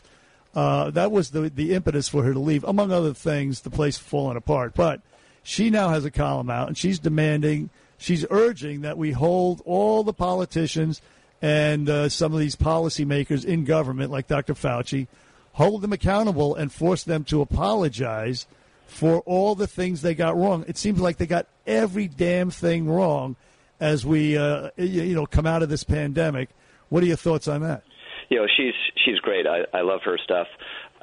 It's not going to happen. They're never going to apologize. But this should be a major focus of investigation, I think, when Republicans take the House. So how did the CDC come up with this guidance that was different than the rest of the world, that made no sense, that wasn't supported by the science, that prompted so many schools all around the country to mask young kids when there's just no reason to do it? And now everyone's admitting it was insane, the same way they finally admitted about school closures. So, bang on these people, call them out, call on them to apologize, but they're never going to do it. The SNL had a great skit the other day, by the way. Did you catch this? I guess it was last weekend, with liberals having at dinner realizing that maybe they didn't need to wear masks anymore, and just utterly panicked and horrified over the prospect. That's funny. I think there's a lot of truth to that. All right, Rich, on the way out, we'll get a little lighter on the topic. We started with robo-umps and Major League Baseball. You're a diehard Yankee fan. Me and Bernie are diehard Met fans. Excited about Max Scherzer getting baseball going. but it's starting to look really, really bad. And after their last talk a couple of days ago, they're saying now they're further away from getting this done than they were a week ago. Have any predictions on when, if, and are you upset about it? I'm upset about it. I haven't followed it too much. I don't like sports labor disputes. They always strike me as really boring, but they're morons. I mean, they're morons. They're millionaires and billionaires. They got this game. That's a great game, but it is in decline. You know, it has a lot of problems. And to cancel part of the season over, splitting up this enormous bounty, they can't just split the difference. It's crazy. That's a perfect way to say it. You should put that in the New York Post. Quote, unquote, Rich Lowry, they're morons. It can apply to a lot of different people, Sid. Oh, you are right about that. But not you, my friend. You are no moron. You're a genius, and we love having you on Monday morning. So thank you so much for another great appearance, and have a great week. All right. Thanks, fellas. Have a great week. Thank you, Rich. All right. Take care. The great Rich Lowry, editor of the National Review, also Politico, NBC. He does it all. Still a lot more to do on this show. A very fascinating conversation going to come your way in about an hour. Roger Stone, former President Trump confidant, he'll be here 8:40, and the legendary Steve Summers, WFAN at 9:05, about halfway through the Monday morning edition of Bernie and Sid in the Morning, only right here on Talk Radio 77 WABC.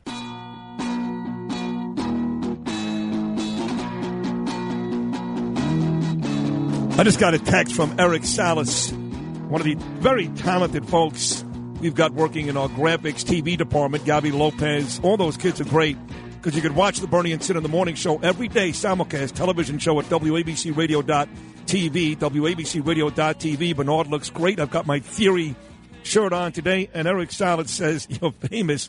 And they're doing a good job. During the breaks, they actually played portions of my pretty popular 14-episode in WABC podcast, Citizens United. And they play it during the commercial breaks. So, yes, Eric Salas, if I am, in fact, famous, it's because of the work that you guys are doing. You guys do great work in there. Those podcasts are outstanding. And listen, I'm a E-guy. I watch all those shows. Wendy Williams, used to love her. All those shows, they do not compare to the work that you guys do. The reason why that podcast is so good has the least to do with me. I'm the first to say that. The graphics and, of course, the writing. Doug does a great job. Stephanie. So you guys do a great job. So thank you so much for that. 1-800-848-WABC, 1-800-848-9222. By the way, those podcasts you can check out at WABCRadio.tv and also on YouTube. Make sure you check it out. Citizens United. We just dropped episode 14 a couple of days ago. Still to come. Lydia Reports, 8:25. Roger Stone, 8:40. FAN legend Steve Summers at 9:05. Take out with some good music. Lou Ruffino, kicking ass on the board.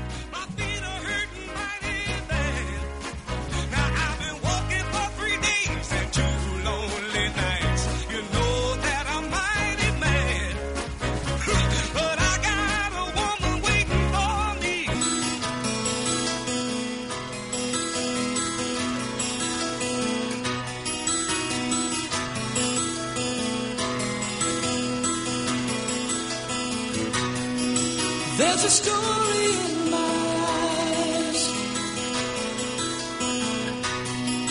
Turn the pages of desire. Now it's time to trade those dreams for the rush of passion's fire. I can feel you tremble when we touch, and I feel the hand of fate reaching out to both of us. I've been holding back the night. So, I've been searching for on this balmy Monday, March 7th, TGIM, that's our philosophy here on the Bernie and Sid Show. We're heard we're heard everywhere on the 77 WABC app, simulcast out on Eastern Long Island, News Talk 107.1 FM. Also on your smart TVs, your computers. You can check us out in studio at WABCRadio.tv. I urge you to do it, by the way. It's actually a very, very fun watch. And, of course, a lot of news. We covered it all, 2 hours. We've got 2 more to go. We are going to speak with Steve Summers We're going to speak with, who else are we speaking with? Roger Stone. Roger Stone, that's right. And Roger Stone, really, the story is about this Staten Island cop. Frank Morano got us this. This guy, Sal Greco, and what it means to be friendly with somebody, how that could affect your life, even if you're just an innocent bystander. Yeah, no, it's going to be a fascinating sidebar story it's going to be very compelling, folks. Look, Eric Adams was out at the Rockaway Parade. He talked about ending the mask mandates here in New York City, which today will be the first day in New York City that kids can go to school without wearing a mask. Same thing in New Jersey, but this is what Adams said. And, well, let's play it and opine on the other side. Masks were not only substantive to fight the virus, but it was symbolic that we were still in the fight and we were losing. That mask lifting is saying that we are winning, and it's so important to continue to evolve and say that we're going to win. People want to be out. Look at this. People want to be out. They want to enjoy their city. No, it's not. We're back. We're back being this exciting place we call New York. So there you have the upshot of the whole thing was we're back, which we had a conversation about earlier. And the opinion of my talented partner is that we're not back, that things are worse than ever. And, you know, some of the crime statistics kind of point to that, in that direction. Well, I mean, there's some things that are going well. I think Corey Zelnick, you were here Friday, Bernie, did a really good job of pointing out there are businesses coming back slow, very, very slow, but they are. And there's more people on the streets. So we're seeing some things that may lead us to believe that it's, quote-unquote, coming back. But as long as crime is the biggest issue in the city, it's no good. Nothing else matters. Bingo. Who cares Absolutely. who rents storefronts? You can't walk the streets. You can't walk the streets. The police, they actually shot a guy. I believe he was 18. He tried to traffic stop. He tried to run his Jeep into the cops, and they had to put a bullet in his head. And a woman was killed up in the Bronx by a 5-time felon, 5 convictions for felonies, out on parole for assault. He stabbed her daughter in the head. It was so grisly. But anyway, that whoever paroled this guy on the parole board, let's name and shame these people. That should be the new MO in the future. Also, in a bizarre appearance, the smug thug Andrew Cuomo showed up at a church in Brooklyn yesterday, making all kinds of wacky defenses of his, of his accusations and all that stuff. Here's one of them right now. Play this clip for 33, Louis. Last February, several women raised issues about my behavior. As I said then, and as I say to you in this holy hall today, my behavior has been the same for 40 years in public life. But you've been a that jerk. was actually the problem. Because for some people, especially younger people, there's a new sensitivity. I've been called old-fashioned, out of touch, and I've been told that my behavior was not politically correct or appropriate. I accept that. Social norms evolve, and they evolve quickly. And we're proud of the evolution. It is progress. All right, shut up. I'm sick of the lecture. Grabbing a girl's ass has always been taboo, and that's what you did. That's what the allegation was. You want to call her a liar? Go ahead. Say that, but forget about the cultural norms changing. That has always been taboo. Now, go ahead. The bottom line is this. Okay, this is O.J. going to jail for stealing the stuff. He knows better. Nobody really gives a rat's ass. I hate to say this. A lot of those accusations were beyond ridiculous. He kissed me at a wedding. He touched my arm at a buffet. Beyond ridiculous. Okay? This was not Harvey Weinstein. He got this because of the 18,000 people he murdered. This is, like you like to say, Al Capone, O.J. Simpson, so we can yell and scream and defend himself. And by the way, I don't think he was all that guilty of all that stuff. I don't. That doesn't mean he's not a murderous scumbag, because he is. He is, just to show up at a church. And actually, he's contemplating running for governor, is what he's doing. He's trying to rehabilitate his image. He's testing the waters. And he's just, as you point out, to use your word, he is a low-life, mean scumbag who nobody likes. Nobody. Now, from the Sunday morning shows back to the Ukraine war on this no-fly zone, thank God, cooler heads are prevailing. You heard Rich Lowry. He's against it. None other than this, and this guy's always for aggressive, military moves. General Jack Keane on Fox News, he's against the no-fly zone. So is Antony Blinken, our Secretary of State, and Senator Marco Rubio. So you have the left and the right, and that's refreshing. Hopefully this will prevent World War III. Play cuts 1 and 11. This is Blinken and Rubio together. That could lead to a full-fledged war in Europe. President Biden has been clear that we are not going to get into a war with Russia. This notion that somehow banning Russian oil would raise prices on American consumers is an admission that this guy, that this killer, that this butcher, Vladimir Putin, has leverage over us. Why would we want that leverage to continue? Why would we have someone like him to have the power to raise gas prices on Americans? So you have that. You have the gas prices. Rubio also against the no-fly zone. And speaking of gas prices, this condescending, flat-out, bust-out liar, Jen Psaki, who is the Biden's press spokesperson, listen to what she said about the rising price of gas, which is going to hit record levels today, not seen ever in the history of the country. Listen to what she said just last Friday. The reason why the price of gas is going up is not because of steps the president has taken. They are because President Putin is invading Ukraine, and that is creating a great deal of instability in the global marketplace. You hear this revisionism? Unbelievable. They're going to take advantage of this to try to tell you, that it wasn't Joe Biden's fault, canceling the pipelines, the drilling and all that stuff. Unreal. It really is. They have contempt for you. They think you're stupid. And if they don't think you're stupid, they don't care. They're just going to lie, and it's really, really insulting. And she's the face of that, all this, condescension and lying, this peppermint patty-looking punk. Jen Psaki. She's really detestable. You want to say that again? This what? Did you say this peppermint patty-looking punk? Yes, that's brilliant. That is brilliant. Just despicable. This is why you're in the New Jersey Radio Hall of Fame. This is despicable. Now listen, this senator from Tennessee, Marsha Blackburn. These are Sunday morning show clips. She actually, hit back against all that, and she nailed it. Marsha Blackburn. Take a listen to her. We have weakened ourselves, and it's because the leftists, their focus is on climate as their religion. What we have to do is say common sense has to prevail in that. We are an energy-based economy. Exactly right. And so are most economies. Nobody's ready for full-fledged green. If it was reliable, first of all, it should come from the private sector. But if it was workable and it was cheap and we could do it, we should do it, but we're not ready for that yet. And the person who is not ready with fossil fuels, and that's us, we're going to lose. The country, the entity that is strong in the fossil fuel area, which Russia, of course, is, they're going to prevail, and that's the bottom line. And we could be number one, but because of these greeniacs, these zealots, we're handcuffing ourselves. And it really is gross. None other than this, I don't know if you've ever heard of this historian. His name is Niall Ferguson. Sure. And he was talking, yeah, I know.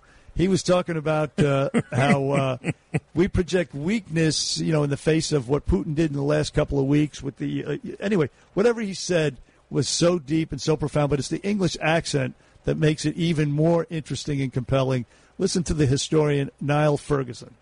In the Cold War playbook, if one side threatened to use nuclear weapons, the other side had to say, in that case, we'll retaliate, and we're not going to tell you on what scale. We didn't do that.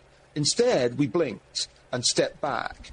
And now Putin knows that we're properly scared, not just of nuclear weapons, but of a fire at a nuclear power station. The panic in Western media over that really worried me, because the probability that it would turn into some kind of China syndrome was vanishingly low. When you're dealing with a nuclear power, you have to keep reminding the nuclear enemy, we have nukes too, and by the way, we have more and better, more accurate nukes than you, so don't even think about it. We didn't do that.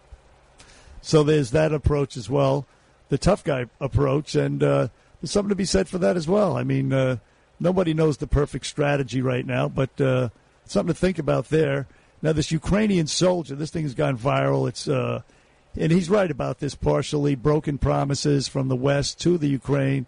Ukraine gave up nuclear weapons in 94, I believe was the year. And we were told, don't worry, anything happens, we got you back, we got you back. And also, Biden was talking about Russian invasion for weeks leading up to the invasion. And he said, we're going to do this, we're going to do that, and he didn't do squat. Anyway, this is a Ukrainian soldier named Andriy. He's not very happy with the United States right now. Listen to this guy.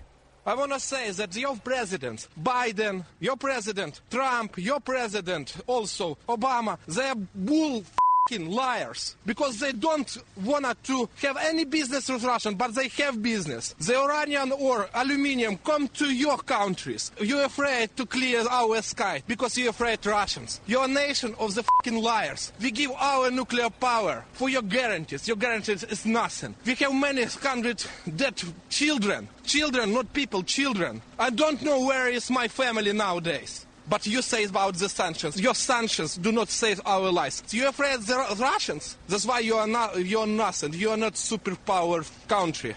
You bull. Excuse me, but it's true. Excuse me, but it's true. You are bull shizzle. I love the accent, and a lot of what he said is true. I mean, it's. I can appreciate their frustration. I really can. I didn't like the fact that he called out Trump, though. I didn't mind Obama and Biden, but you're a Trumpy liar. Yeah, he doesn't. Trump's like not that in part. office. Trump did everything he could. What are you kidding me? I mean, he's not. Obviously he's a consumer of some fake news because Trump did everything. As a matter of fact, he predicted. Play this Trump clip that I played earlier, Lou. Trump predicted this. This is in September of 2019, addressing the UN on depending on Russian oil. I mean, Trump called it all. Energy independence. The Nord Stream 2 pipeline, putting sanctions on it, stopping it. Biden reversed it. Listen to him again in September of 2019 talking about dependence on Russian oil. Reliance on a single foreign supplier can leave a nation vulnerable to extortion and intimidation. That is why we congratulate European states such as Poland for leading the construction of a Baltic pipeline so that nations are not dependent on Russia to meet their energy needs. Germany will become totally dependent on Russian energy if it does not immediately change course. Here in the Western Hemisphere, we are committed to maintaining our independence from the encroachment of expansionist foreign powers.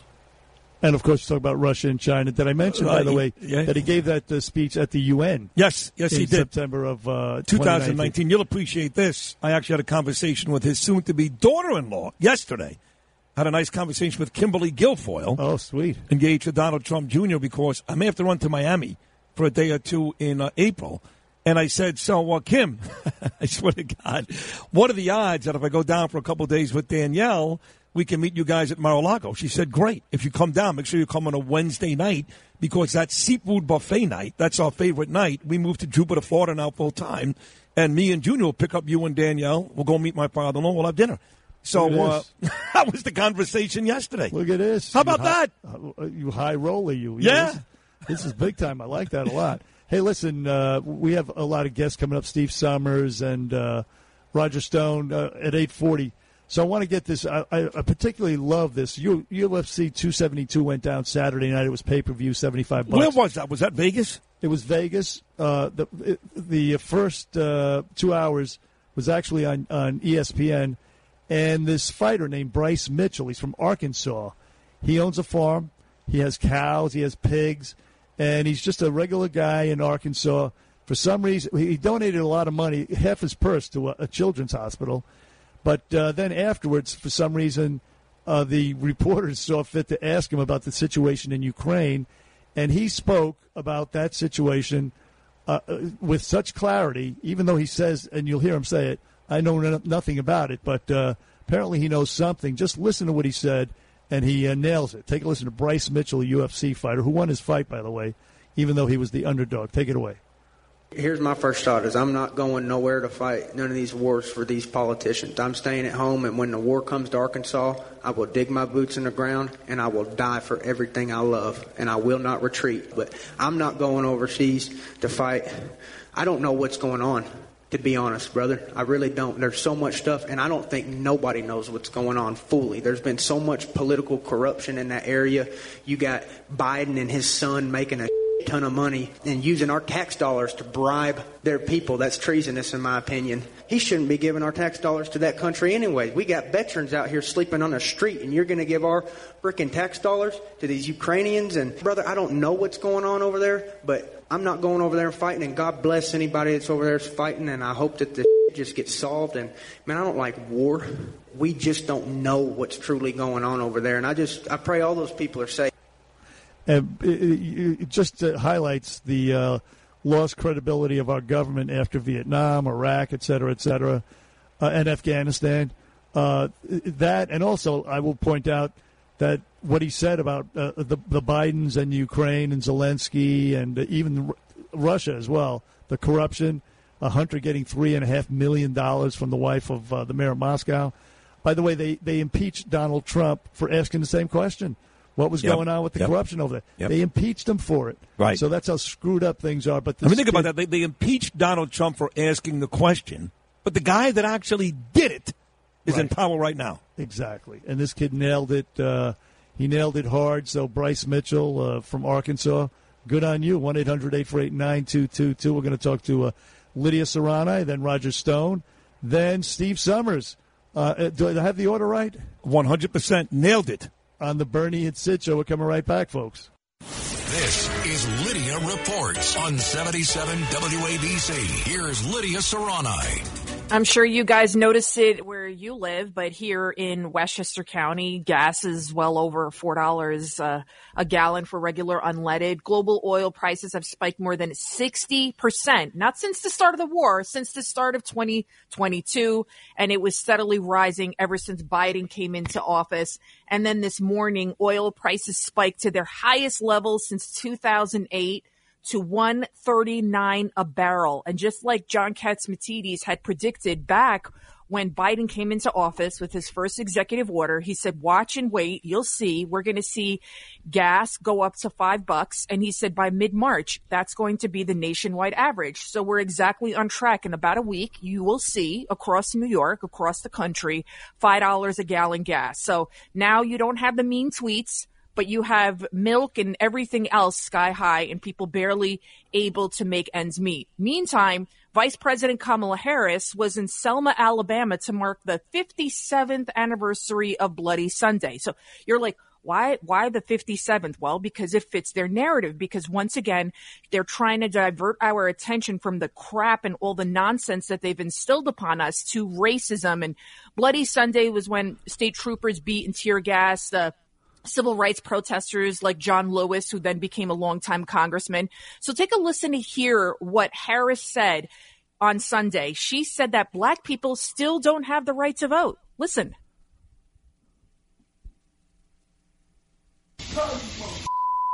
No, that's the wrong one, Lou. Wrong one, Lou. That's all I got. That's all he's got. So No. He'll get to it, but I will tell you this, just to your point, Lydia. If you didn't just bring this up just now, and I'm glad you did, it's a great job out of you, and this is why the White House does a very bad job. If they want to divert our attention, right, and make something like this a big deal on the quote-unquote 57-year anniversary, how about telling somebody? I had no idea that she spoke in Selma, that she was in Selma. I don't care. And it is a weird anniversary, 57, but it's not like they inundated us with this information. Nobody knows about this. Nobody. And by the way, to your point, it is the 57, so why highlight it? Listen, what they want to do all the time is rip the scabs off our old wounds. That's right. And highlight them and divide us. That's what right. they want to do. Yep. They do it all the time, constantly, and this is just another example. But you would agree, Bern, I mean, did you, and you're in this field, so maybe you did know about this and you're extra prepared, but 99.99% of the American population, no idea what Kamala Harris was this weekend. You're right. None. You're right. I did see that she went there. I didn't click on it. I didn't care. But you're right. Nobody knows. Nobody cares. And again, it's stupid. The 57th. I mean, wait for the 75th, the 60th, something even, or whatever.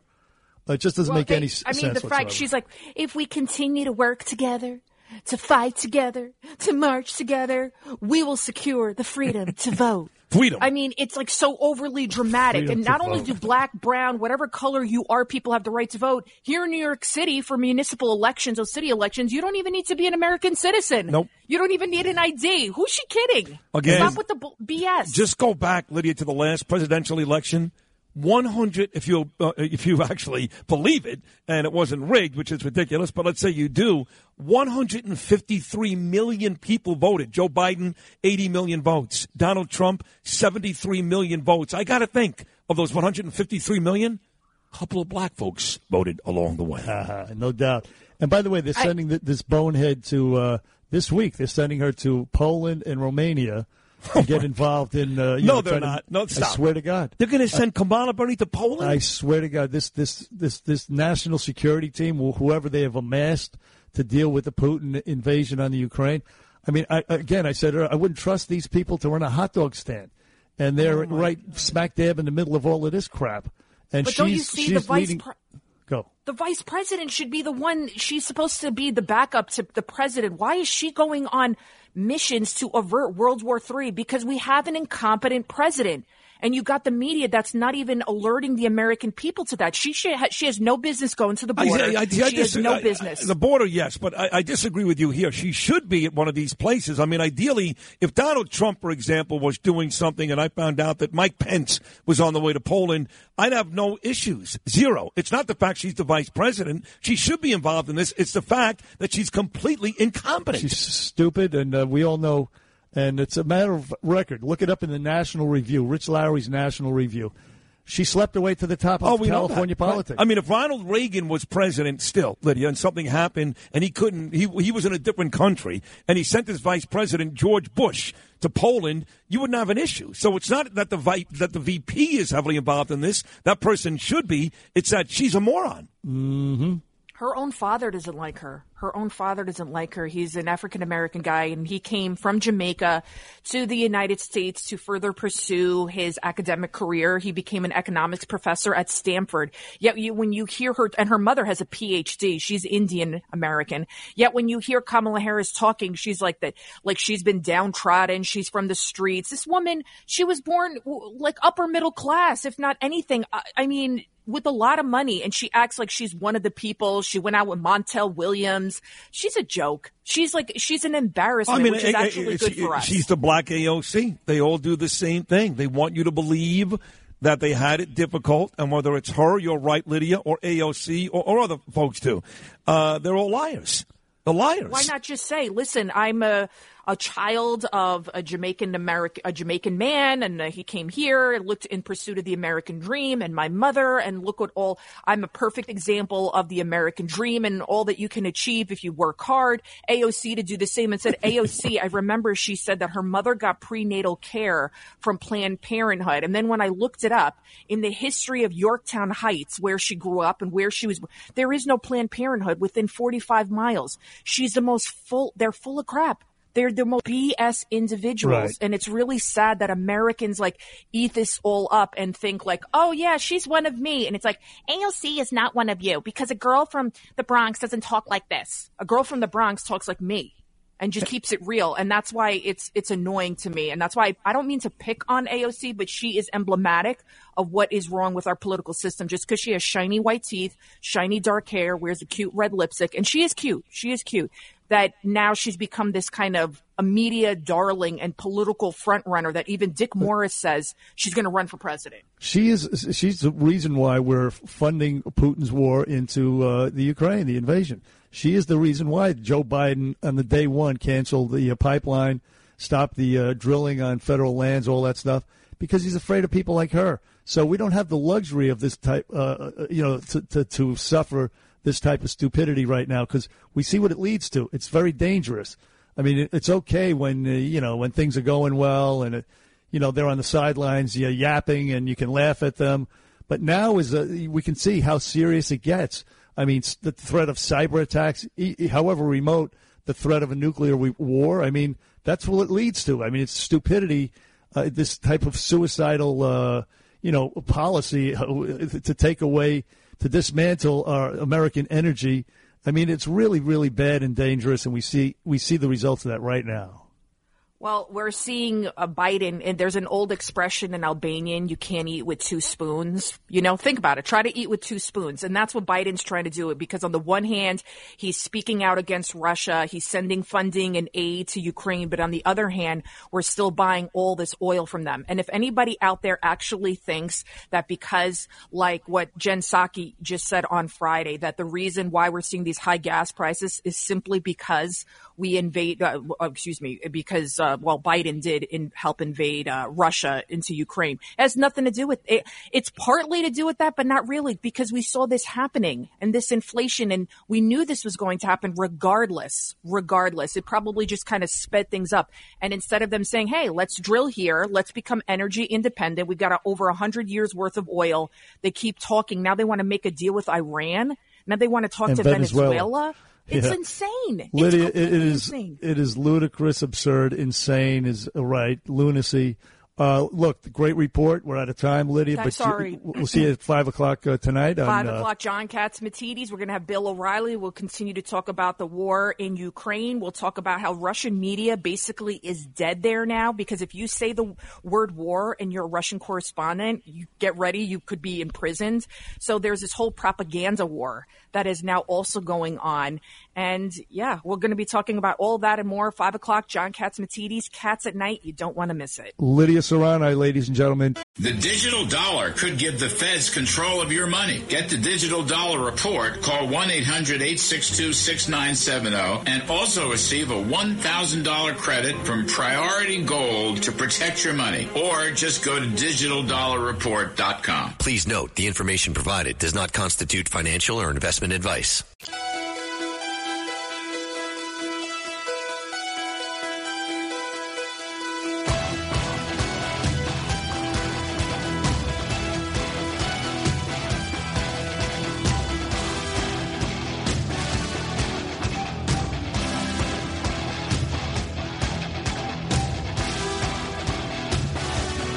Back here on the Bernie and Sid Show, heard everywhere on that 77 WABC app. Simulcast out on Eastern Long Island, News Talk 107.1 FM. Also, you can watch us on your smart TVs, on your computers, at WABCRadio.tv. And I believe we see the beginnings of some scruff on the face of the male model, Sid Rosenberg. Am I wrong about that, Sid? No, you were right yesterday. I actually put a picture on my Instagram at rosenberg.sydney, and I had gone 4 days without shaving, but I shaved today. But the picture you see there, this is actually funny, is the guy I'm playing in the movie Gemini Lounge. Dracula Guglielmo is the guy on the left. That was his mugshot. That's my real mugshot on the right. So you can see that's who I'm playing in the movie, and those are two real mugshots, his and mine, his dating back to the 1970s, mine dating back to 2012. Okay. But you have to watch this on WABCRadio.tv, where Eric Salas and Gabby Lopez do a great job every day. But the actual scruff I wore the last 4 days for the movie, I shaved this morning. I'll start not shaving again a week from today and go 8-9 full days on the way to California for the movie role. Wow. You're going to feel you're not going to be the metrosexual that you aspire to be. It's going to be hard for me, Bernie. It's going to be very hard. difficult. Very difficult. Yeah. Hey, listen, we're waiting for Roger Stone to phone in. No luck yet. But in the meantime. Well, hold on 1 second. Roger Stone, correct me if I'm wrong. Was he not one of Trump's guys? Yeah, Trump actually commuted his sentence. Right, and don't we like Roger Stone? Yeah, you and I have had him on a dozen times. Okay, then explain to me why this guy Josh, who is a huge fan of yours and mine, he met us outside the studios here one day. You remember this kid? I do, yes. He wrote a story here that he sent to me just now, moments ago, on my WhatsApp line here, where Roger Stone says Jared Kushner should be punished in a brutal way, and then this Danish group that did this documentary, I guess, the whole Roger Stone piece, has audio and video of Roger Stone cursing out Donald Trump, saying, impeach the mother effer, which Frank Morano showed me this morning. So what's going on? Not only that, he said in that Danish documentary, allegedly, I haven't heard the audio, video myself, but he said he wants to beat the crap. Jared Kushner should have the crap beat out of him. Right. And that's only the beginning. When he comes to Florida, he was saying that that's going to happen, and then some. Not only just an ass whooping, but something more nefarious afterward. Look, it's based on a Danish documentary. I knew nothing about it until this morning, so I can't, definitively tell you. All I know is that Stone was angry, even though Trump commuted his sentence. He was angry that he didn't commute a bunch of other people's sentences. Oh, give me a break. According to the Washington Post, and they have provided no video or audio of this Danish documentary. So I was looking forward to hear what Roger Stone was going to say about it. Me too. I mean, as much as this is a wild story about this cop on Staten Island, Sal Greco, who after 14 years of service has basically been thrown away because he's friends with Roger Stone. Don't get me wrong. That's a part of the story needs to be told, but I really want to hear what the hell happened with Roger Stone and Donald Trump and his family. What happened? That was a little more compelling than the Sal Greco case. Apparently the NYPD cop served as an unpaid bodyguard for Roger Stone, and he affiliated himself, or he hung out with, somebody called the Oath Keepers. I don't even know who the hell they are. Oh, here's Roger Stone. He is here, yes. Okay, let's bring him up. Hey, Mr. Stone, how are you, sir? Good morning, gentlemen. How are you? We could be a lot worse. TGIM, that's our motto here on the Bernie and Sid Show. But let me say this, Mr. Stone. You're on to talk about, we'll get into this first and then maybe something else afterward. This NYPD officer, Sal Greco, we understand he's getting railroaded because of his affiliation with you. Tell us about that. Yeah, it's really pretty simple. Sal Greco is a guy I actually met a couple of years ago through Instagram. He was a great supporter of President Trump. He was a supporter of mine when I was targeted by the Mueller witch hunt. And we became very good friends. Came down on his vacation time one Easter to visit my family and I. We became friendly. And he spent a lot of time with me. We went to some Trump rallies together around the country. And he did go to Washington, D.C. with me on January 5th and 6th. On the 5th, I spoke at a massive rally, which was a legally permitted event, 7,000 people. Extraordinary, a lot of fun. On the 6th, I never left my hotel room, never left the hotel grounds, I should say. As far as what happened at the Capitol January 6th, sorry, wasn't there, don't know anything about it. Didn't go to the Ellipse, didn't march to the Capitol, didn't go to the Capitol. It's really kind of sad because those poor souls who did storm the Capitol destroyed a perfectly legal effort to get an 11-day delay in the certification of Biden's election so we could examine the irregularities in the voting in Arizona, Michigan, Wisconsin, Nevada, and so on. Mm-hmm. Well, Sal Russo was with me. His role that day, friend. Not had nothing to do with security. He's my friend.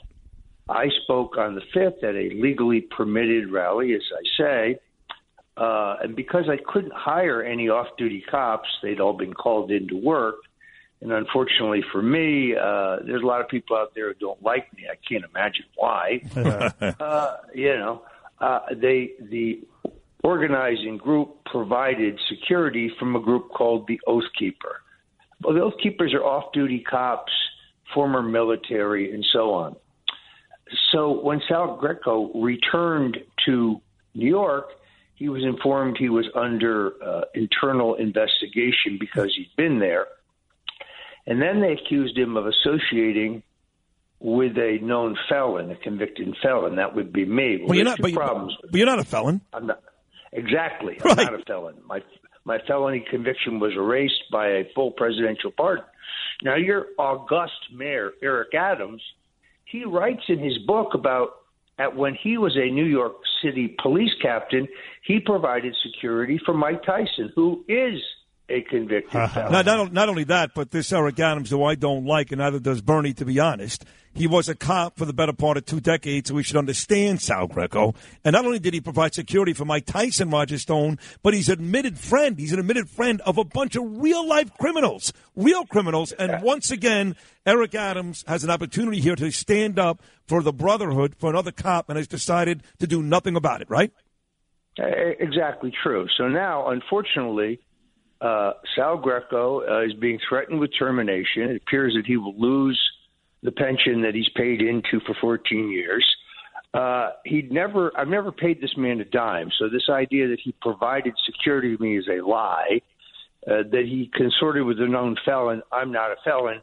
Let me just get right to the case. He's going to sue the NYPD for $25 million. Wow. I mean, the guy he has an unblemished record of 14 years on the job. Well, Roger, can't the current, we like this lady a lot, me and Bernie, the current NYPD commissioner, Keyshawn Shule, can't she step in and stop this? Of course she could. But instead, she's going to be on the jury stand explaining herself, just like right after the mayor. Right. I mean, this guy is being persecuted because he's a cop from Staten Island who supported Donald Trump, and he's a friend of Roger Stone's. That's his real crime. And by the way, and the mayor needs to know he'll be witness number 1, and your disgraceful police commissioner, she'll be witness number 2. Wow. By the way, the idea that no one at NPD ever talks to a felon, really? How do they handle their snitches? That's what I'd like to know. No, great points, and I hope he sues them for. He pulls one of that Covington kid who owns half of CNN and the Washington Post. Speaking of which, Roger Stone, we have limited time. We wanted to get to this. Is getting a lot of play, this story. The Washington Post putting out a story that you said you wanted to beat the crap out of Jared Kushner because he influenced President Trump on his pardons, on his selection of pardons on his last day, and that you want to not only beat him up, but do worse things. They're implying that it's on videotape. What do you say?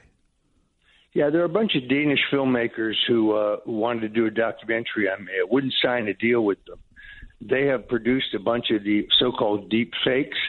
There's no video of that. It doesn't exist. There's an audio that I think they produced. Now, I'm not a fan of Jared Kushner. I think he gave the president a lot of bad advice.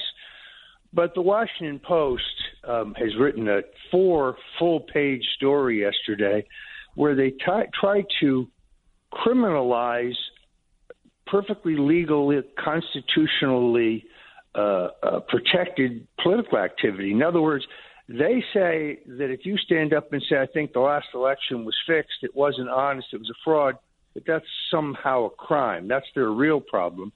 Before I leave Sal Greco, I've got to say this.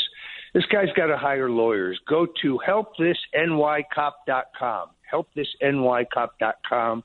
Help this brother, help this son of Staten Island, Sal Greco, great Italian American. We're going to sue NYPD because it needs to happen. This other thing is a hit job. You know what it really is, Sid, Bernie? You know what it really is? What's that? I escaped the deadly snare laid for me by Robert Mueller and Adam Schiff. And listen, no one's happier. I didn't die in prison. No one is happier for you than me and Bernie. We brought you on a million times. We like you a lot. We help try to raise money for you. But above and beyond Jared Kushner, this piece also, Roger Stone, has you really going off on Trump. How he should be impeached, this mother effer, and all this. Is that not true too? Invite your viewers to go look at the video. Can you see my mouth moving? I don't see a guy no. talking on a telephone. I don't see you a don't mouth see moving. my mouth. That's true. That's true. It's called a deep fake. It's very easy to do. These guys did it. So I deny that. I'm actually going to produce an expert today to prove it. They'd love to drive a wedge between me and Trump because they're worried about 2024. Frankly, man, if I hadn't been off the battlefield fighting Mueller in 2020, you had a different result then, too, in my opinion. Wow. Very interesting, Roger Stone. So Sal Greco, one more time, the website to help Mr. Greco out? HelpThisNYCop.com. HelpThisNYCop.com. All right, we want to help because we don't like Eric Adams, and we like you. And we don't know Sal Greco, but we like him. So we want to help Roger and stay in touch with me and Bernie. And anything we can do moving forward, please don't hesitate to call, okay? You guys are the best, and I'm sorry I kind of filibustered here. We can call it the Sid, Bernie, and Roger show. You were great. We got out of you exactly what we needed. So thank you for that, and thank you for standing up for this cop. Great to be with you guys. You too, Thank Roger. you, God bless you. On the Bernie and Sid Show, 1-800-848-9222. We are going to speak to Steve Summers coming up next. We'll be right back.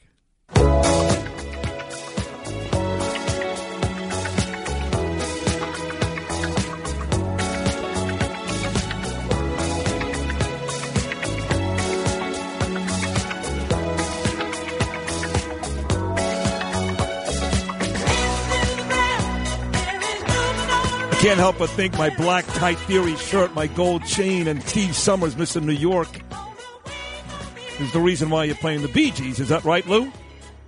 Well, maybe the title also gives it away a little bit. Little bit, right? Little bit. Yeah. This is like all WFAN week on Bernie and Sid. Bernard McGurk, longtime WFAN great. Sid Rosenberg. And now, of course, you've got Lou back with the band, Lou Rapino. Tomorrow at 8:40, another legend, Joe Beningo, will stop by. But right now, we've got the man, the all-time great. I mean, I've heard a lot of people do sports in my 24-year career in this business. Nobody funnier, nobody more creative, nobody smarter, and nobody more loyal than Steve Summers. Even Bernie kind of likes him a little. Is that fair to say, Bern? Are you kidding me? I love Steve Summers. We go back so far. We both love him so much, and it's always a thrill to have him on. So here he is, Captain Midnight. Talk about putting the pressure on. He's funny, he's wonderful, he's this, he's that. And so now I have to perform. That's right. Yes, you do, but you're used to doing that. In fact, what are you doing these days? They can probably use a sports talk host in the Ukraine about now, Steve Summers. Well, if they have an opening, I'll be interested. Yeah. I'll tell you this. I mean, this is why it may hurt baseball with everything going on. Never mind about speeding up the game. How do we speed up negotiations? But this is why I think the owners have more to lose with everything going on because people are paying attention to the Ukraine. TV shows are good. We're talking democracy. We're talking pandemic. So I want to know how much is going to be for a tank of gas. So, I mean, the bottom line is, there are plenty of distractions with all of this, business or non-business that is going on with Major League Baseball. Let me ask you guys a question. What do you call a team owner who runs a business without competence or success? A Democrat. How about billionaire? Oh, billionaire. And yet what? Some fans want these owners to make more money, and so I can't. We were reading over the weekend about Russo, and again, if you have been listening to him at all too, he's on the owner side, but he does work for Major League Baseball, the network, and I love him. Him and Francesa did as great a sports talk show as you could ever have. But the bottom line is he's really more, straddling on the side of the owners, and you can't root for an owner. You just can't. They're the oligarchs. Right, of course. It's like rooting for the tomahawk chop. It's like rooting for the wave. It's there, but you really can't root for it. Well, I got to tell you, where we are right now, I'm not rooting for either side because the players are millionaires. As you point out, Steve Summers, the owners are billionaires. Yep. And, Doggy was on this show with me and Bernie just 2 weeks ago. In fact, Mike may be on this week. And he talked about, he kind of leans towards the owners, but like you said, he's in bed with Major League Baseball. But there's not a side here that any 9-to-5 guy can be okay with, not the players or the owners. Nobody. Yeah, no, I know, I understand that, but you got Manfred speaking for the owners, and you can't trust or believe anything he says regarding what's happening here or not happening. Everything Manfred says has to be taken as insincere because it's Manford saying it. You know, listen, the owners have made more money, and people try to compare this to 94. You can't do that. The owners have more money now than ever before, and how do you convince fans that the owners are not greedy? I mean, they just don't want to share because of gambling, because of TV money, because of tickets and hot dog prices. If they're involved with parking, you include that. And now that the pandemic has made it so that fans could get back into games, I mean, they're making more money than ever before, and they really just don't want to share any of it. You got Manford, and how about, you know, we know one thing about Manford, other than being absolutely somebody you can't trust and somebody who's very insincere.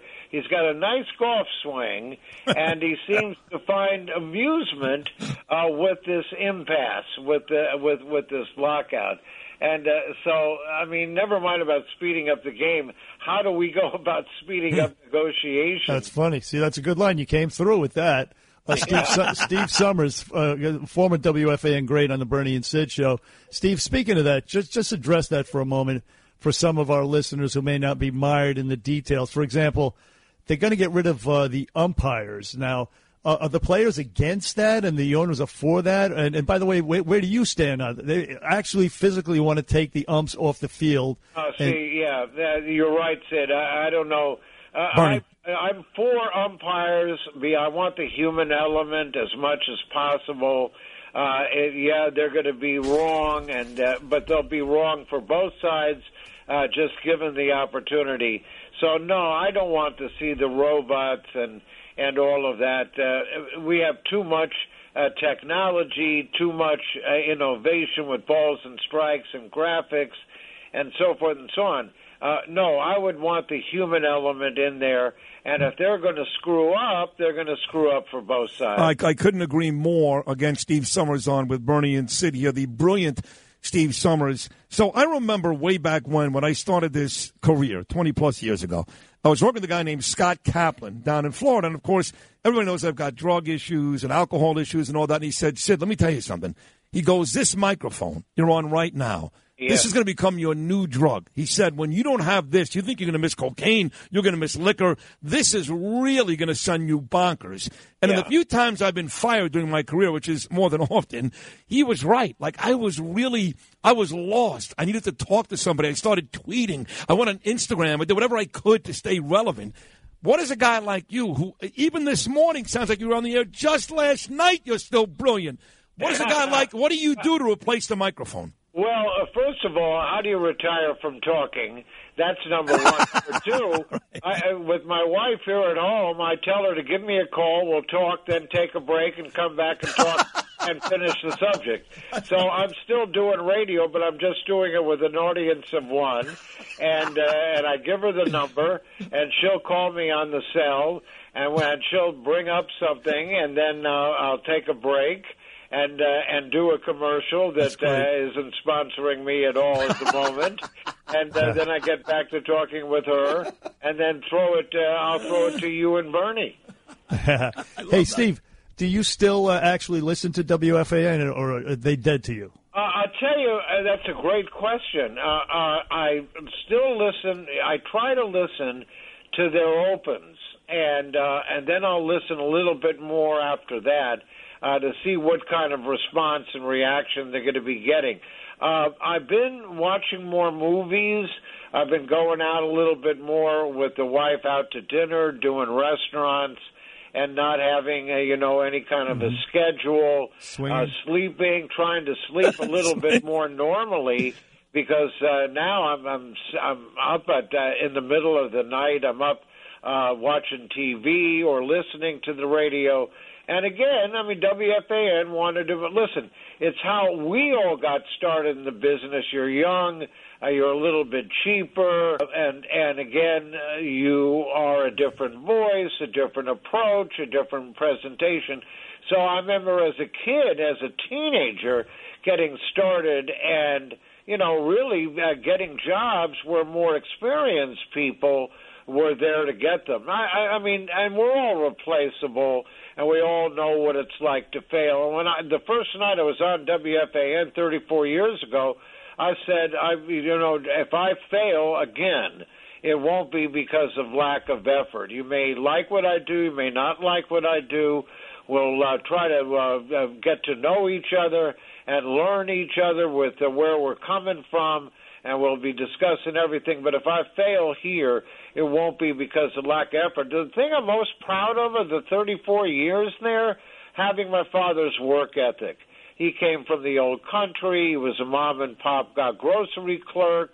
And the bottom line is he worked his ass off. Wow. For a family of four. And he had that old world ethic. He didn't take shortcuts.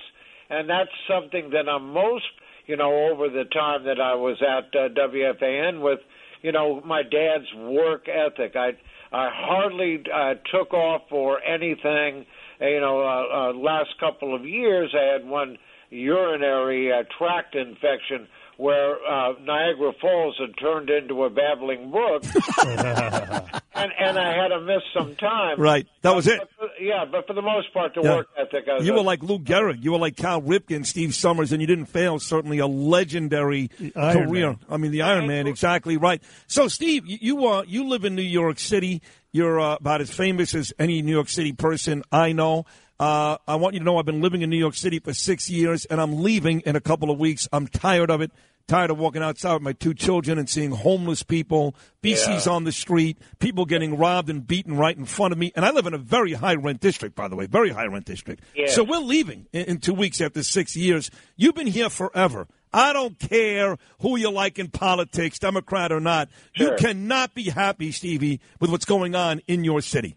Well, no one is going to be happy with the crime and where you have to be very careful taking the subway or just walking the street. I understand all that, but it's still the greatest city in the world. I understand what you're saying. But why do you listen? I say the same thing because I'm programmed to say it. I think I'm just programmed to say that. But why is it? Why is it the greatest city? I go to cities where the weather's nice, it's clean, no one gets beat up in the streets. Why is this the greatest city? Why? Well, listen, it has everything here. If you can't find it in New York, you don't need it.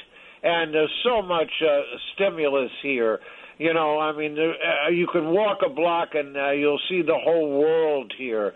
And it's so diverse. And I see my whole thing about diversity in people, in places, things, vegetables, minerals, and animals is that if you can't accept or tolerate or, God forbid, embrace diversity, you got to move to another planet. And the whole world is here. There is everything to experience here that's the best and the worst of everything. Make no mistake about that. Nobody ignores, it's like living in a small city, but it's a small city that is the best of any city that you can think of. So there's so much to touch here, so much to experience, but yes, there is a wherewithal with New Yorkers. You guys have it. Just about everybody living here has it.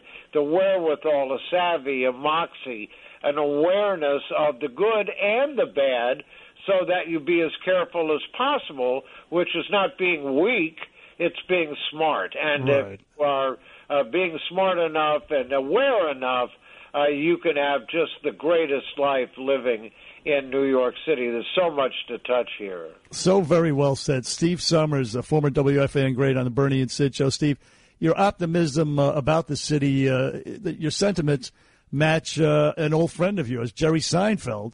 He feels the same way about the city. He's all about the future and the city's coming back, all this stuff. Yeah. And you mentioned going out to dinner. He's an old friend of yours. Do you stay in touch with him? Yeah, of course. Some emails and it was always a radio relationship. He grew up really kind of listening right away to WFAN and a late-night listener. And, of course, he called in a number of times and even co-hosted with me a few times. So, yeah, we stay a little bit in touch with the emails. I'm not a part of his inner circle, and he's about the only name I could drop. But But in it's a the big name. very beginning, guys like Andrew Dice Clay called in, Bruno Kirby called in, Tony Roberts called in, Seinfeld. It was amazing. Even Joan Rivers one night called in. We were talking about how my apartment was an absolute dump. And Joan Rivers didn't want to called in, and we double-checked that it was legitimately her. She didn't want to talk on the air. She just wanted to provide me a cleaning lady if I was interested in cleaning up my apartment, which hasn't been cleaned up in 34 years. My wife, where we live is a dump. I just say it's lived in. Oh, God, Robin. You got to write a book. That is great, the great Robin. Listen, 40 seconds to go. These are great stories. You are magnificent. We love having you on. 40 seconds to go. The optimistic Steve Summers. Don't want you to be optimistic here. Want you to be realistic. First day, yes, Major League Baseball. Okay. Major League Baseball returns on what date? Baseball impasse. Let me just say this. And you mentioned Seinfeld. It makes me think of his line about you root for the laundry. No real baseball fan can root for suits and ties. We root for uniforms, and we want to see them soon. When do you think? June 1st? May 1st? What do you think? Of this year you're talking? Yeah. No, I say that a little facetiously. I hope we do have baseball in probably sometime. Yeah, it could be. Your guess is as good as mine. I hope we have more games than we had in 2020. Right. That was brutal. 60 games. Hey, Stevie, say hello to Lou Rufino. It's been a while. Yeah, Lou. I hear your name and that you're back. It's like what is old is new again, and I miss seeing him. And I remember we for 5 years followed me and Salzburg, and Lou was there, and Bernie was there, and Charles McCord, and Imus, and so forth. Lou, one of the greatest engineers of all time. Wow! Oh, wow! That's high praise. Wow! High praise from. And that's being realistic. Look at that. Take it full circle. Yeah, thank you guys for having me on. A real pleasure. You guys are geniuses and brilliant. Thank you, Steve. Look who's talking. Thank you so much, Steve Summers. Thank you, guys. All right, take care. Sid, he's great, right? He sounds terrific. He sounds great. He should be on the air. He should still be on the air. I don't know who this kid is who got at WFAN, but he doesn't hold Steve Summers' jock. Anyway, 1-800-848-WABC, 1-800-848-9222. Heck of a show, Bernard, between Rich Lowry, Roger Stone, Steve Summers. Not nearly done. We got more phone calls. You've got Beat Bernie. Keep it right here Monday morning with your pals, Bernie and Sid. Blue Monday, how I hate Blue Monday. Got to work like a slave all day. Tuesday, oh Tuesday, I'm so tired, got no time to play. Now, this is an Imus song. Here come Wednesday, Very Imus. Very Imus. Very, very Imus. Back here on the Bernie and Sid Show. Heard everywhere on the 77 WABC app. Ladies and gentlemen, so easy to get the app, so entertaining to have in your pocket. You put the radio station on. It's fantastic. Also simulcast out on Eastern Long Island News Talk 107.1 FM. Also on your smart TVs, on your computers at WABCRadio.tv. That was interesting. A couple of guests right there, Roger Stone and Steve Summers. Very, very fascinating conversations, in my opinion. Yep. Hey, listen, speaking of a fascinating conversation, a place where you spent a lot of time, Sydney. I did. Which is the free state of Florida. Yes. The free state of Florida is the assembly down there. The legislature is in the process of passing a bill, which is the Parental Protection Act, I believe is the official name of it, something like that. But the woketards out there have turned it around, and they're calling it the Don't Say Gay bill. And what's in it is that they just do not want any talk of anything sexual with first through third grade students. First through third grade. I would say make it first through sixth or seventh grade. My son, let's see, Gaby is in the 7th grade, and I'm not comfortable yet, but I can handle it. I think you're right. First through 6th. Maybe start in the 7th. As a matter of fact, maybe even all the way through school. We don't want these pervert teachers, and there are a lot of them, who get into the system, and then they're the ones talking, sexual matters towards kids. But we had that issue right here in the city of Dalton. Very, very high-priced school. I mean, it was basically pornography. Exactly. You brought the story up. I remember, yes, of course, and it happens all the time. Like the pedophiles flock to professions where they can interact with kids. So I would say 1 through third grade is not even enough, but that's what the case down in Florida. So they're calling it the Don't Say Gay bill, and all it is, no discussion of anything sexual. In other words, that Johnny here might grow up to be sexually attracted to Mikey. But either way, Ron DeSantis, he talked about it. He pushed back, and he said this. And so you actually look at the bill, and it says no sexual instruction in grades pre-K through 3. And so how many parents want their kindergartners to have transgenderism or something injected into classroom instruction? Exactly right. Once again, the reason why if President Trump doesn't make the run in 2024, it's got to be this guy. This guy is terrific. He's hitting on all the right issues. I loved him when he said that, if the BLM rioters or the Antifa rioters circle you on the street and you're in a car, you have the right to run them over, to get the hell out of there. I said, that's my man right there. Yeah. That and the fact that store owners can shoot looters on sight without fear of criminal prosecution afterward. And, of course, then we have the Ukrainian war, and because there's so much out there, we played a lot this morning. But my favorite clip of the morning, and that's why I'm going to play it again now, was this UFC fighter from Arkansas. He owns a farm, 40-acre farm. He's got cows. He's got pigs. And he doesn't know much, but he just had donated half his purse to a children's hospital. And then in the post-fight interviews, some reporters saw fit to ask this kid, for some reason, his thoughts on the Ukrainian, the Russian invasion of Ukraine. And this kid made more sense than any politician I heard. Listen to him. Here's my first thought is I'm not going nowhere to fight none of these wars for these politicians. I'm staying at home, and when the war comes to Arkansas, I will dig my boots in the ground, and I will die for everything I love, and I will not retreat. But I'm not going overseas to fight. I don't know what's going on, to be honest, brother. I really don't. There's so much stuff, and I don't think nobody knows what's going on fully. There's been so much political corruption in that area. You got Biden and his son making a ton of money and using our tax dollars to bribe their people. That's treasonous, in my opinion. He shouldn't be giving our tax dollars to that country anyway. We got veterans out here sleeping on the street, and you're going to give our freaking tax dollars to these Ukrainians. And brother, I don't know what's going on over there, but I'm not going over there and fighting, and God bless anybody that's over there fighting, and I hope that this just gets solved. And man, I don't like war. We just don't know what's truly going on over there, and I pray all those people are safe. And we don't believe the people at the top anymore. Our military-industrial complex, we don't believe them. They've lied. They screwed us over. Vietnam, Iraq, Afghanistan. So the kid's got good instincts, even though he doesn't know anything. And by the way, they impeached Trump for trying to find out about that corruption. That's right. Between the Biden family and the Ukrainians. Well, Zelensky was involved to some extent. And, of course, Burisma, Russia. You got Hunter getting $3.5 million from the mayor. The mayor's wife of Moscow, believe it or not, the mayor of Moscow's wife, I should say. My last final clip of the day, second favorite of the day, was this Ukrainian soldier who's not happy with the broken promises of the West toward his country. Remember, they gave up nukes, did Ukraine, in 1994 in return for assurances, security assurances, just like what's happening now, except they're not getting what I think they expected. Anyway, listen to this guy. It's entertaining. You know, this is for laughs. Take it away, Lou.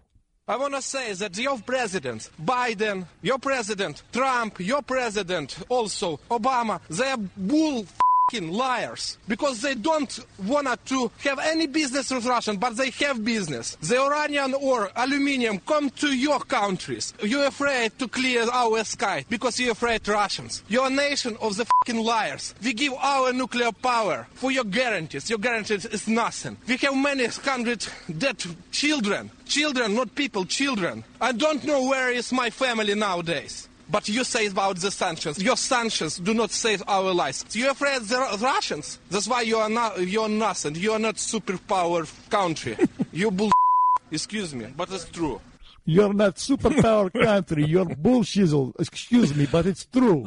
That was great. That was terrific. Great. I appreciate his frustration. I mean, what's happening over there is so heartbreaking. It's terrible. And I don't know. I don't trust this administration. I don't trust them to run a damn hot dog stand. Things can get out of control really, really fast. Now, it's time to Beat Bernie. It's time to beat Bernie. Sponsored by Fearless Boilers and Pavilion Tankless Water Heaters. You think you can beat Bernie? Good luck. It's time to beat Bernie. Let's play Beat Bernie. We've got John. Oh, this guy's called before. John from Germany. I know his brother played on Friday, but John's a retired colonel. He's called us from Germany before, I believe. Yeah, well, he called us this morning, and he said, hey, I really want to play Beat Bernie. Yeah. Can I call back? Right. So we said, yeah, give us a call back at 9:30. Yeah, he's called before. I forget if he's in Berlin or Munich. I forget. John, good morning. How are you?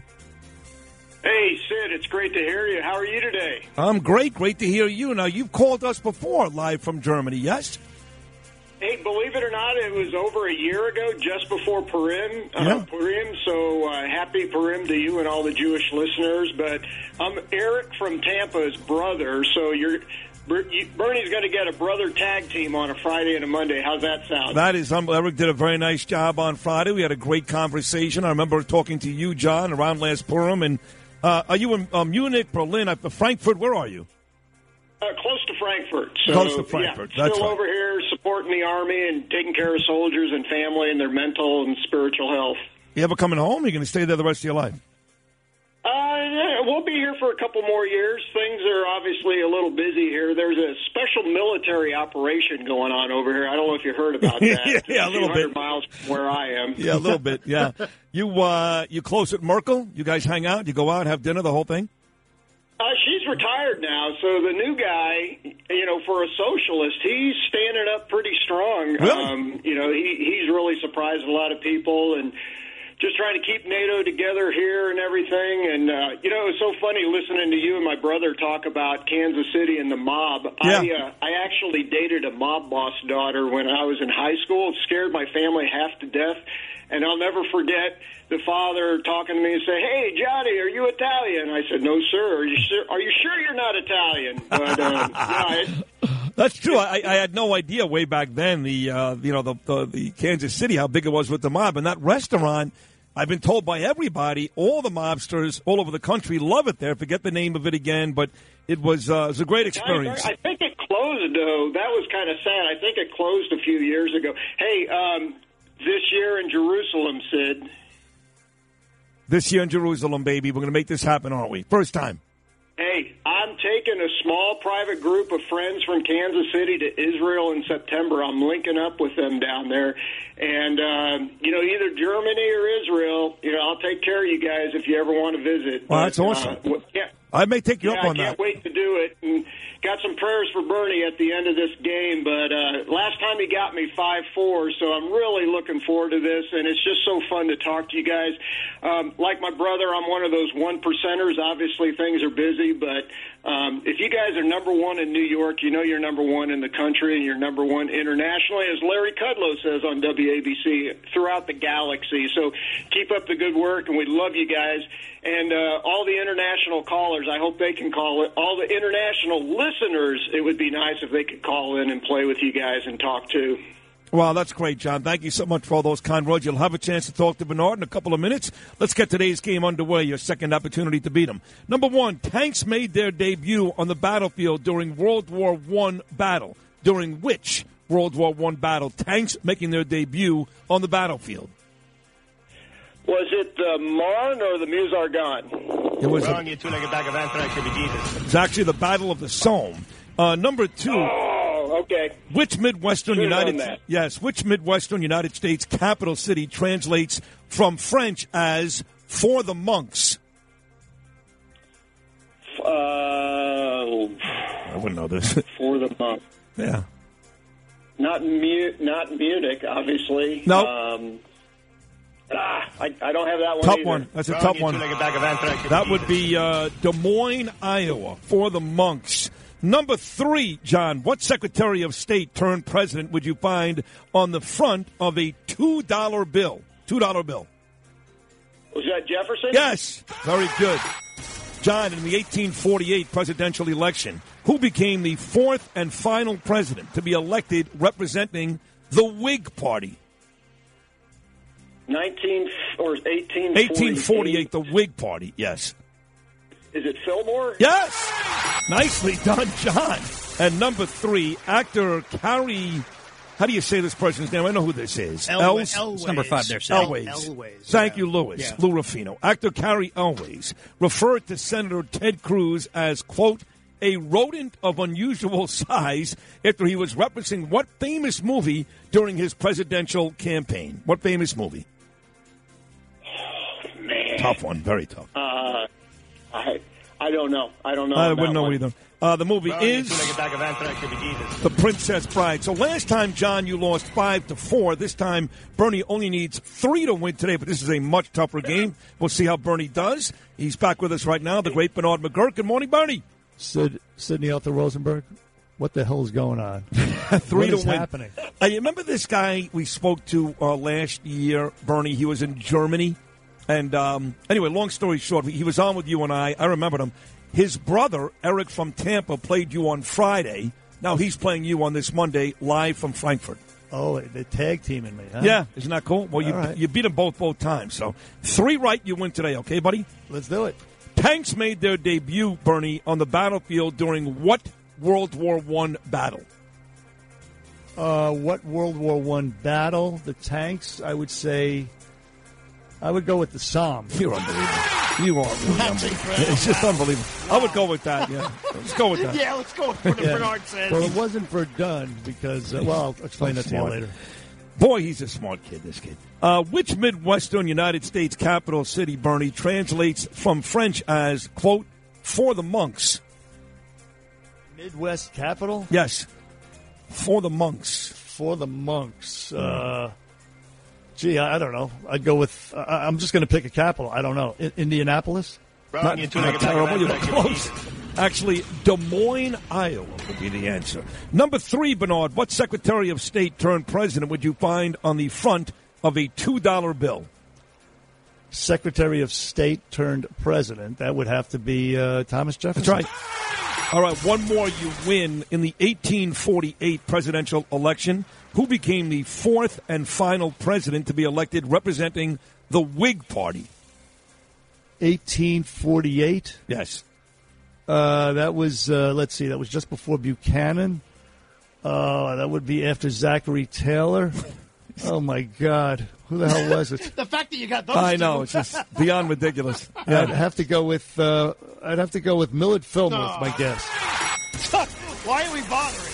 It's unreal. It's just a complete and total guess. Wow, that's a great guess. Yeah. Now, you've already won today's game. You're up 3-2. Your chance to win 4-2 ends with this. Actor Carrie Elways referred to Senator Ted Cruz as, quote, a rodent of unusual size after he was referencing what famous movie during his presidential campaign? Rodent of unusual size. Yeah, I didn't know this. I just don't know. Neither did I.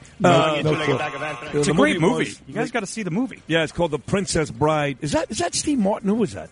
No, that's Rob Reiner. Yeah. Oh, is that right? Okay. I believe so. Anyway. Then what's her name? The chick from House of Cards. Oh, she's pretty. Yeah, I forget her name. I forgot her name, too. Anyway, Bernie now has beaten John twice, Eric once. That family not boding well against Bernard. 3-2 the final score today. Bernie, say hello to John out in Germany. Hey, John, auf Wiedersehen would be goodbye or good night. So let me say good morgen. Yeah, it's actually in the afternoon here, but hey, it's great to hear your voice and to play with you again. And I heard my brother there; he surprised me, so hopefully I surprise him. But well fought, I tell you, I'm so impressed with that. Just wanted to dedicate your win for this game to the people of Ukraine over here, just a few hundred miles from where I am, and their proud and brave, heroic stand for freedom and.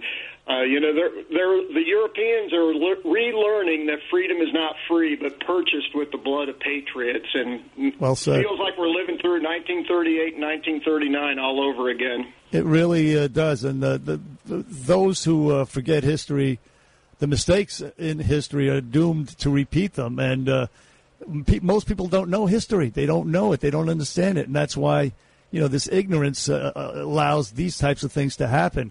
You need to stay strong, peace through strength, never appease. Yeah. And, these fundamental tenets go by the wayside when, we're in periods of prosperity and all that stuff, and we think, oh, nothing will ever happen to us. Oh, yeah? It can happen, bro. It can happen quickly.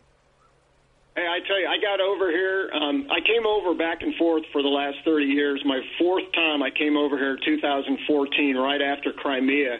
And I told everybody, I said, this is 1938 Sudetenland. We cannot allow this to happen. And here we are.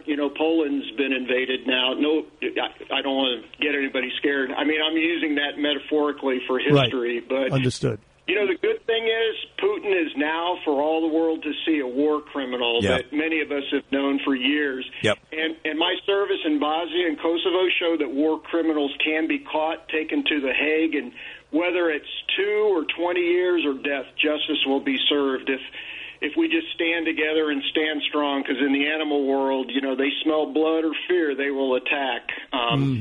But hopefully it is so great to talk to you. Oh, go ahead. No, I was going to say hopefully he doesn't inflict too much damage in the interim. But listen, it's great to talk to you. Thank you so much for your service. Thanks for listening to the Bernie and Sid Show from Germany and for playing. Thank you so much. Hey, Bernie, international prayers for your healing. Fight the good fight of faith. Never lose hope. May the Lord bless, preserve, and heal you. Thank you for that. That means the world to me. Thank you so much. On the Bernie and Sid Show, 1-800-848-9222. We're going to close the show out momentarily. Beat Bernie, sponsored by Fearless Boilers and Pavilion Tankless Water Heaters on 77 WABC. So tomorrow we're going to celebrate National Women's Day. It's National Women's Month, I guess. And Judge Jeanine's going to be here. She's always great. I had a bump and go to Wednesday now. Judge Jeanine, Nancy Lieberman, and Cindy Adams. That is quite a trio. Lieberman, wow. Adams, and Jeanine, along with the author of my book, Johnny Russo, and Bo Dietl, all coming up tomorrow. And we'll bump Beningo to Wednesday. And, my man, you got a couple of tough days ahead of you, but you've done this now. This is your third time, and you're here and see every day all the love, not just from me and the guys here, but all the listeners. And it's great. It's great. I appreciate it, and I'm going to be receiving my third round of chemotherapy this week for the next 3 days, and it takes something out of you. So I will not be doing the show, but I'll be back next Monday. Next Monday. So today was great. I kind of agree with you. You said during the break to me off the air that Roger Stone, some of the things he said to you and I should make national news. This kid Josh, who wrote a column about him just a couple of days ago, agreed. So hopefully somebody will pick some of that stuff up. That was actually it was short, but it was very, very interesting. Well, we need some people to send it out as well. We need to, as our fearless leader Chad Lopez would say, we need to blast this shizzle out. Yes. So that's what needs to happen. So people are, not necessarily, a lot of people listen to us, but a lot of people, that are movers and shakers in the media, they don't, and they need to hear it. They need to see it. It needs to be presented to them. And so hopefully it'll be picked up. Great show today. Everybody came up big, from Rich Lowry to certainly Roger Stone and FAN legend Steve Summers as well. All you guys were great. Obviously, Justin Ellick and Luke Lograno, Jesse, Frankie Diaz with an E, Deb Valentine, Jacqueline Call, Lewis, Big Lou. Louie. Let's face it, Louie. You know it. Let's face it. And, Bern, listen, good luck the next couple of days. I'll be in touch. I'll miss you as always. I love you every second of the day. You're the man. I love you as well, my great and talented partner. I appreciate everything. Thank you. All right, pal. That'll do it for all of us here on the Bernie and Sid in the Morning Show. Bernie's song here, too. How about that? Lil Bono, Mary J. Blige. If you've had an accident, trust Gabo Law. Personal injury and medical malpractice attorneys with decades of experience who will provide the attention you deserve and deliver the best possible results in the shortest amount of time. Gabo Law has recovered millions for their clients and will be able to help you. But don't take our word for it. Read all of their 5-star reviews from former clients on Google, Avo, and Facebook. Call Gabo Law today at 800-560-0214 for a free consultation or email at info@gabolaw.com. Gabo Law, where winning is no accident.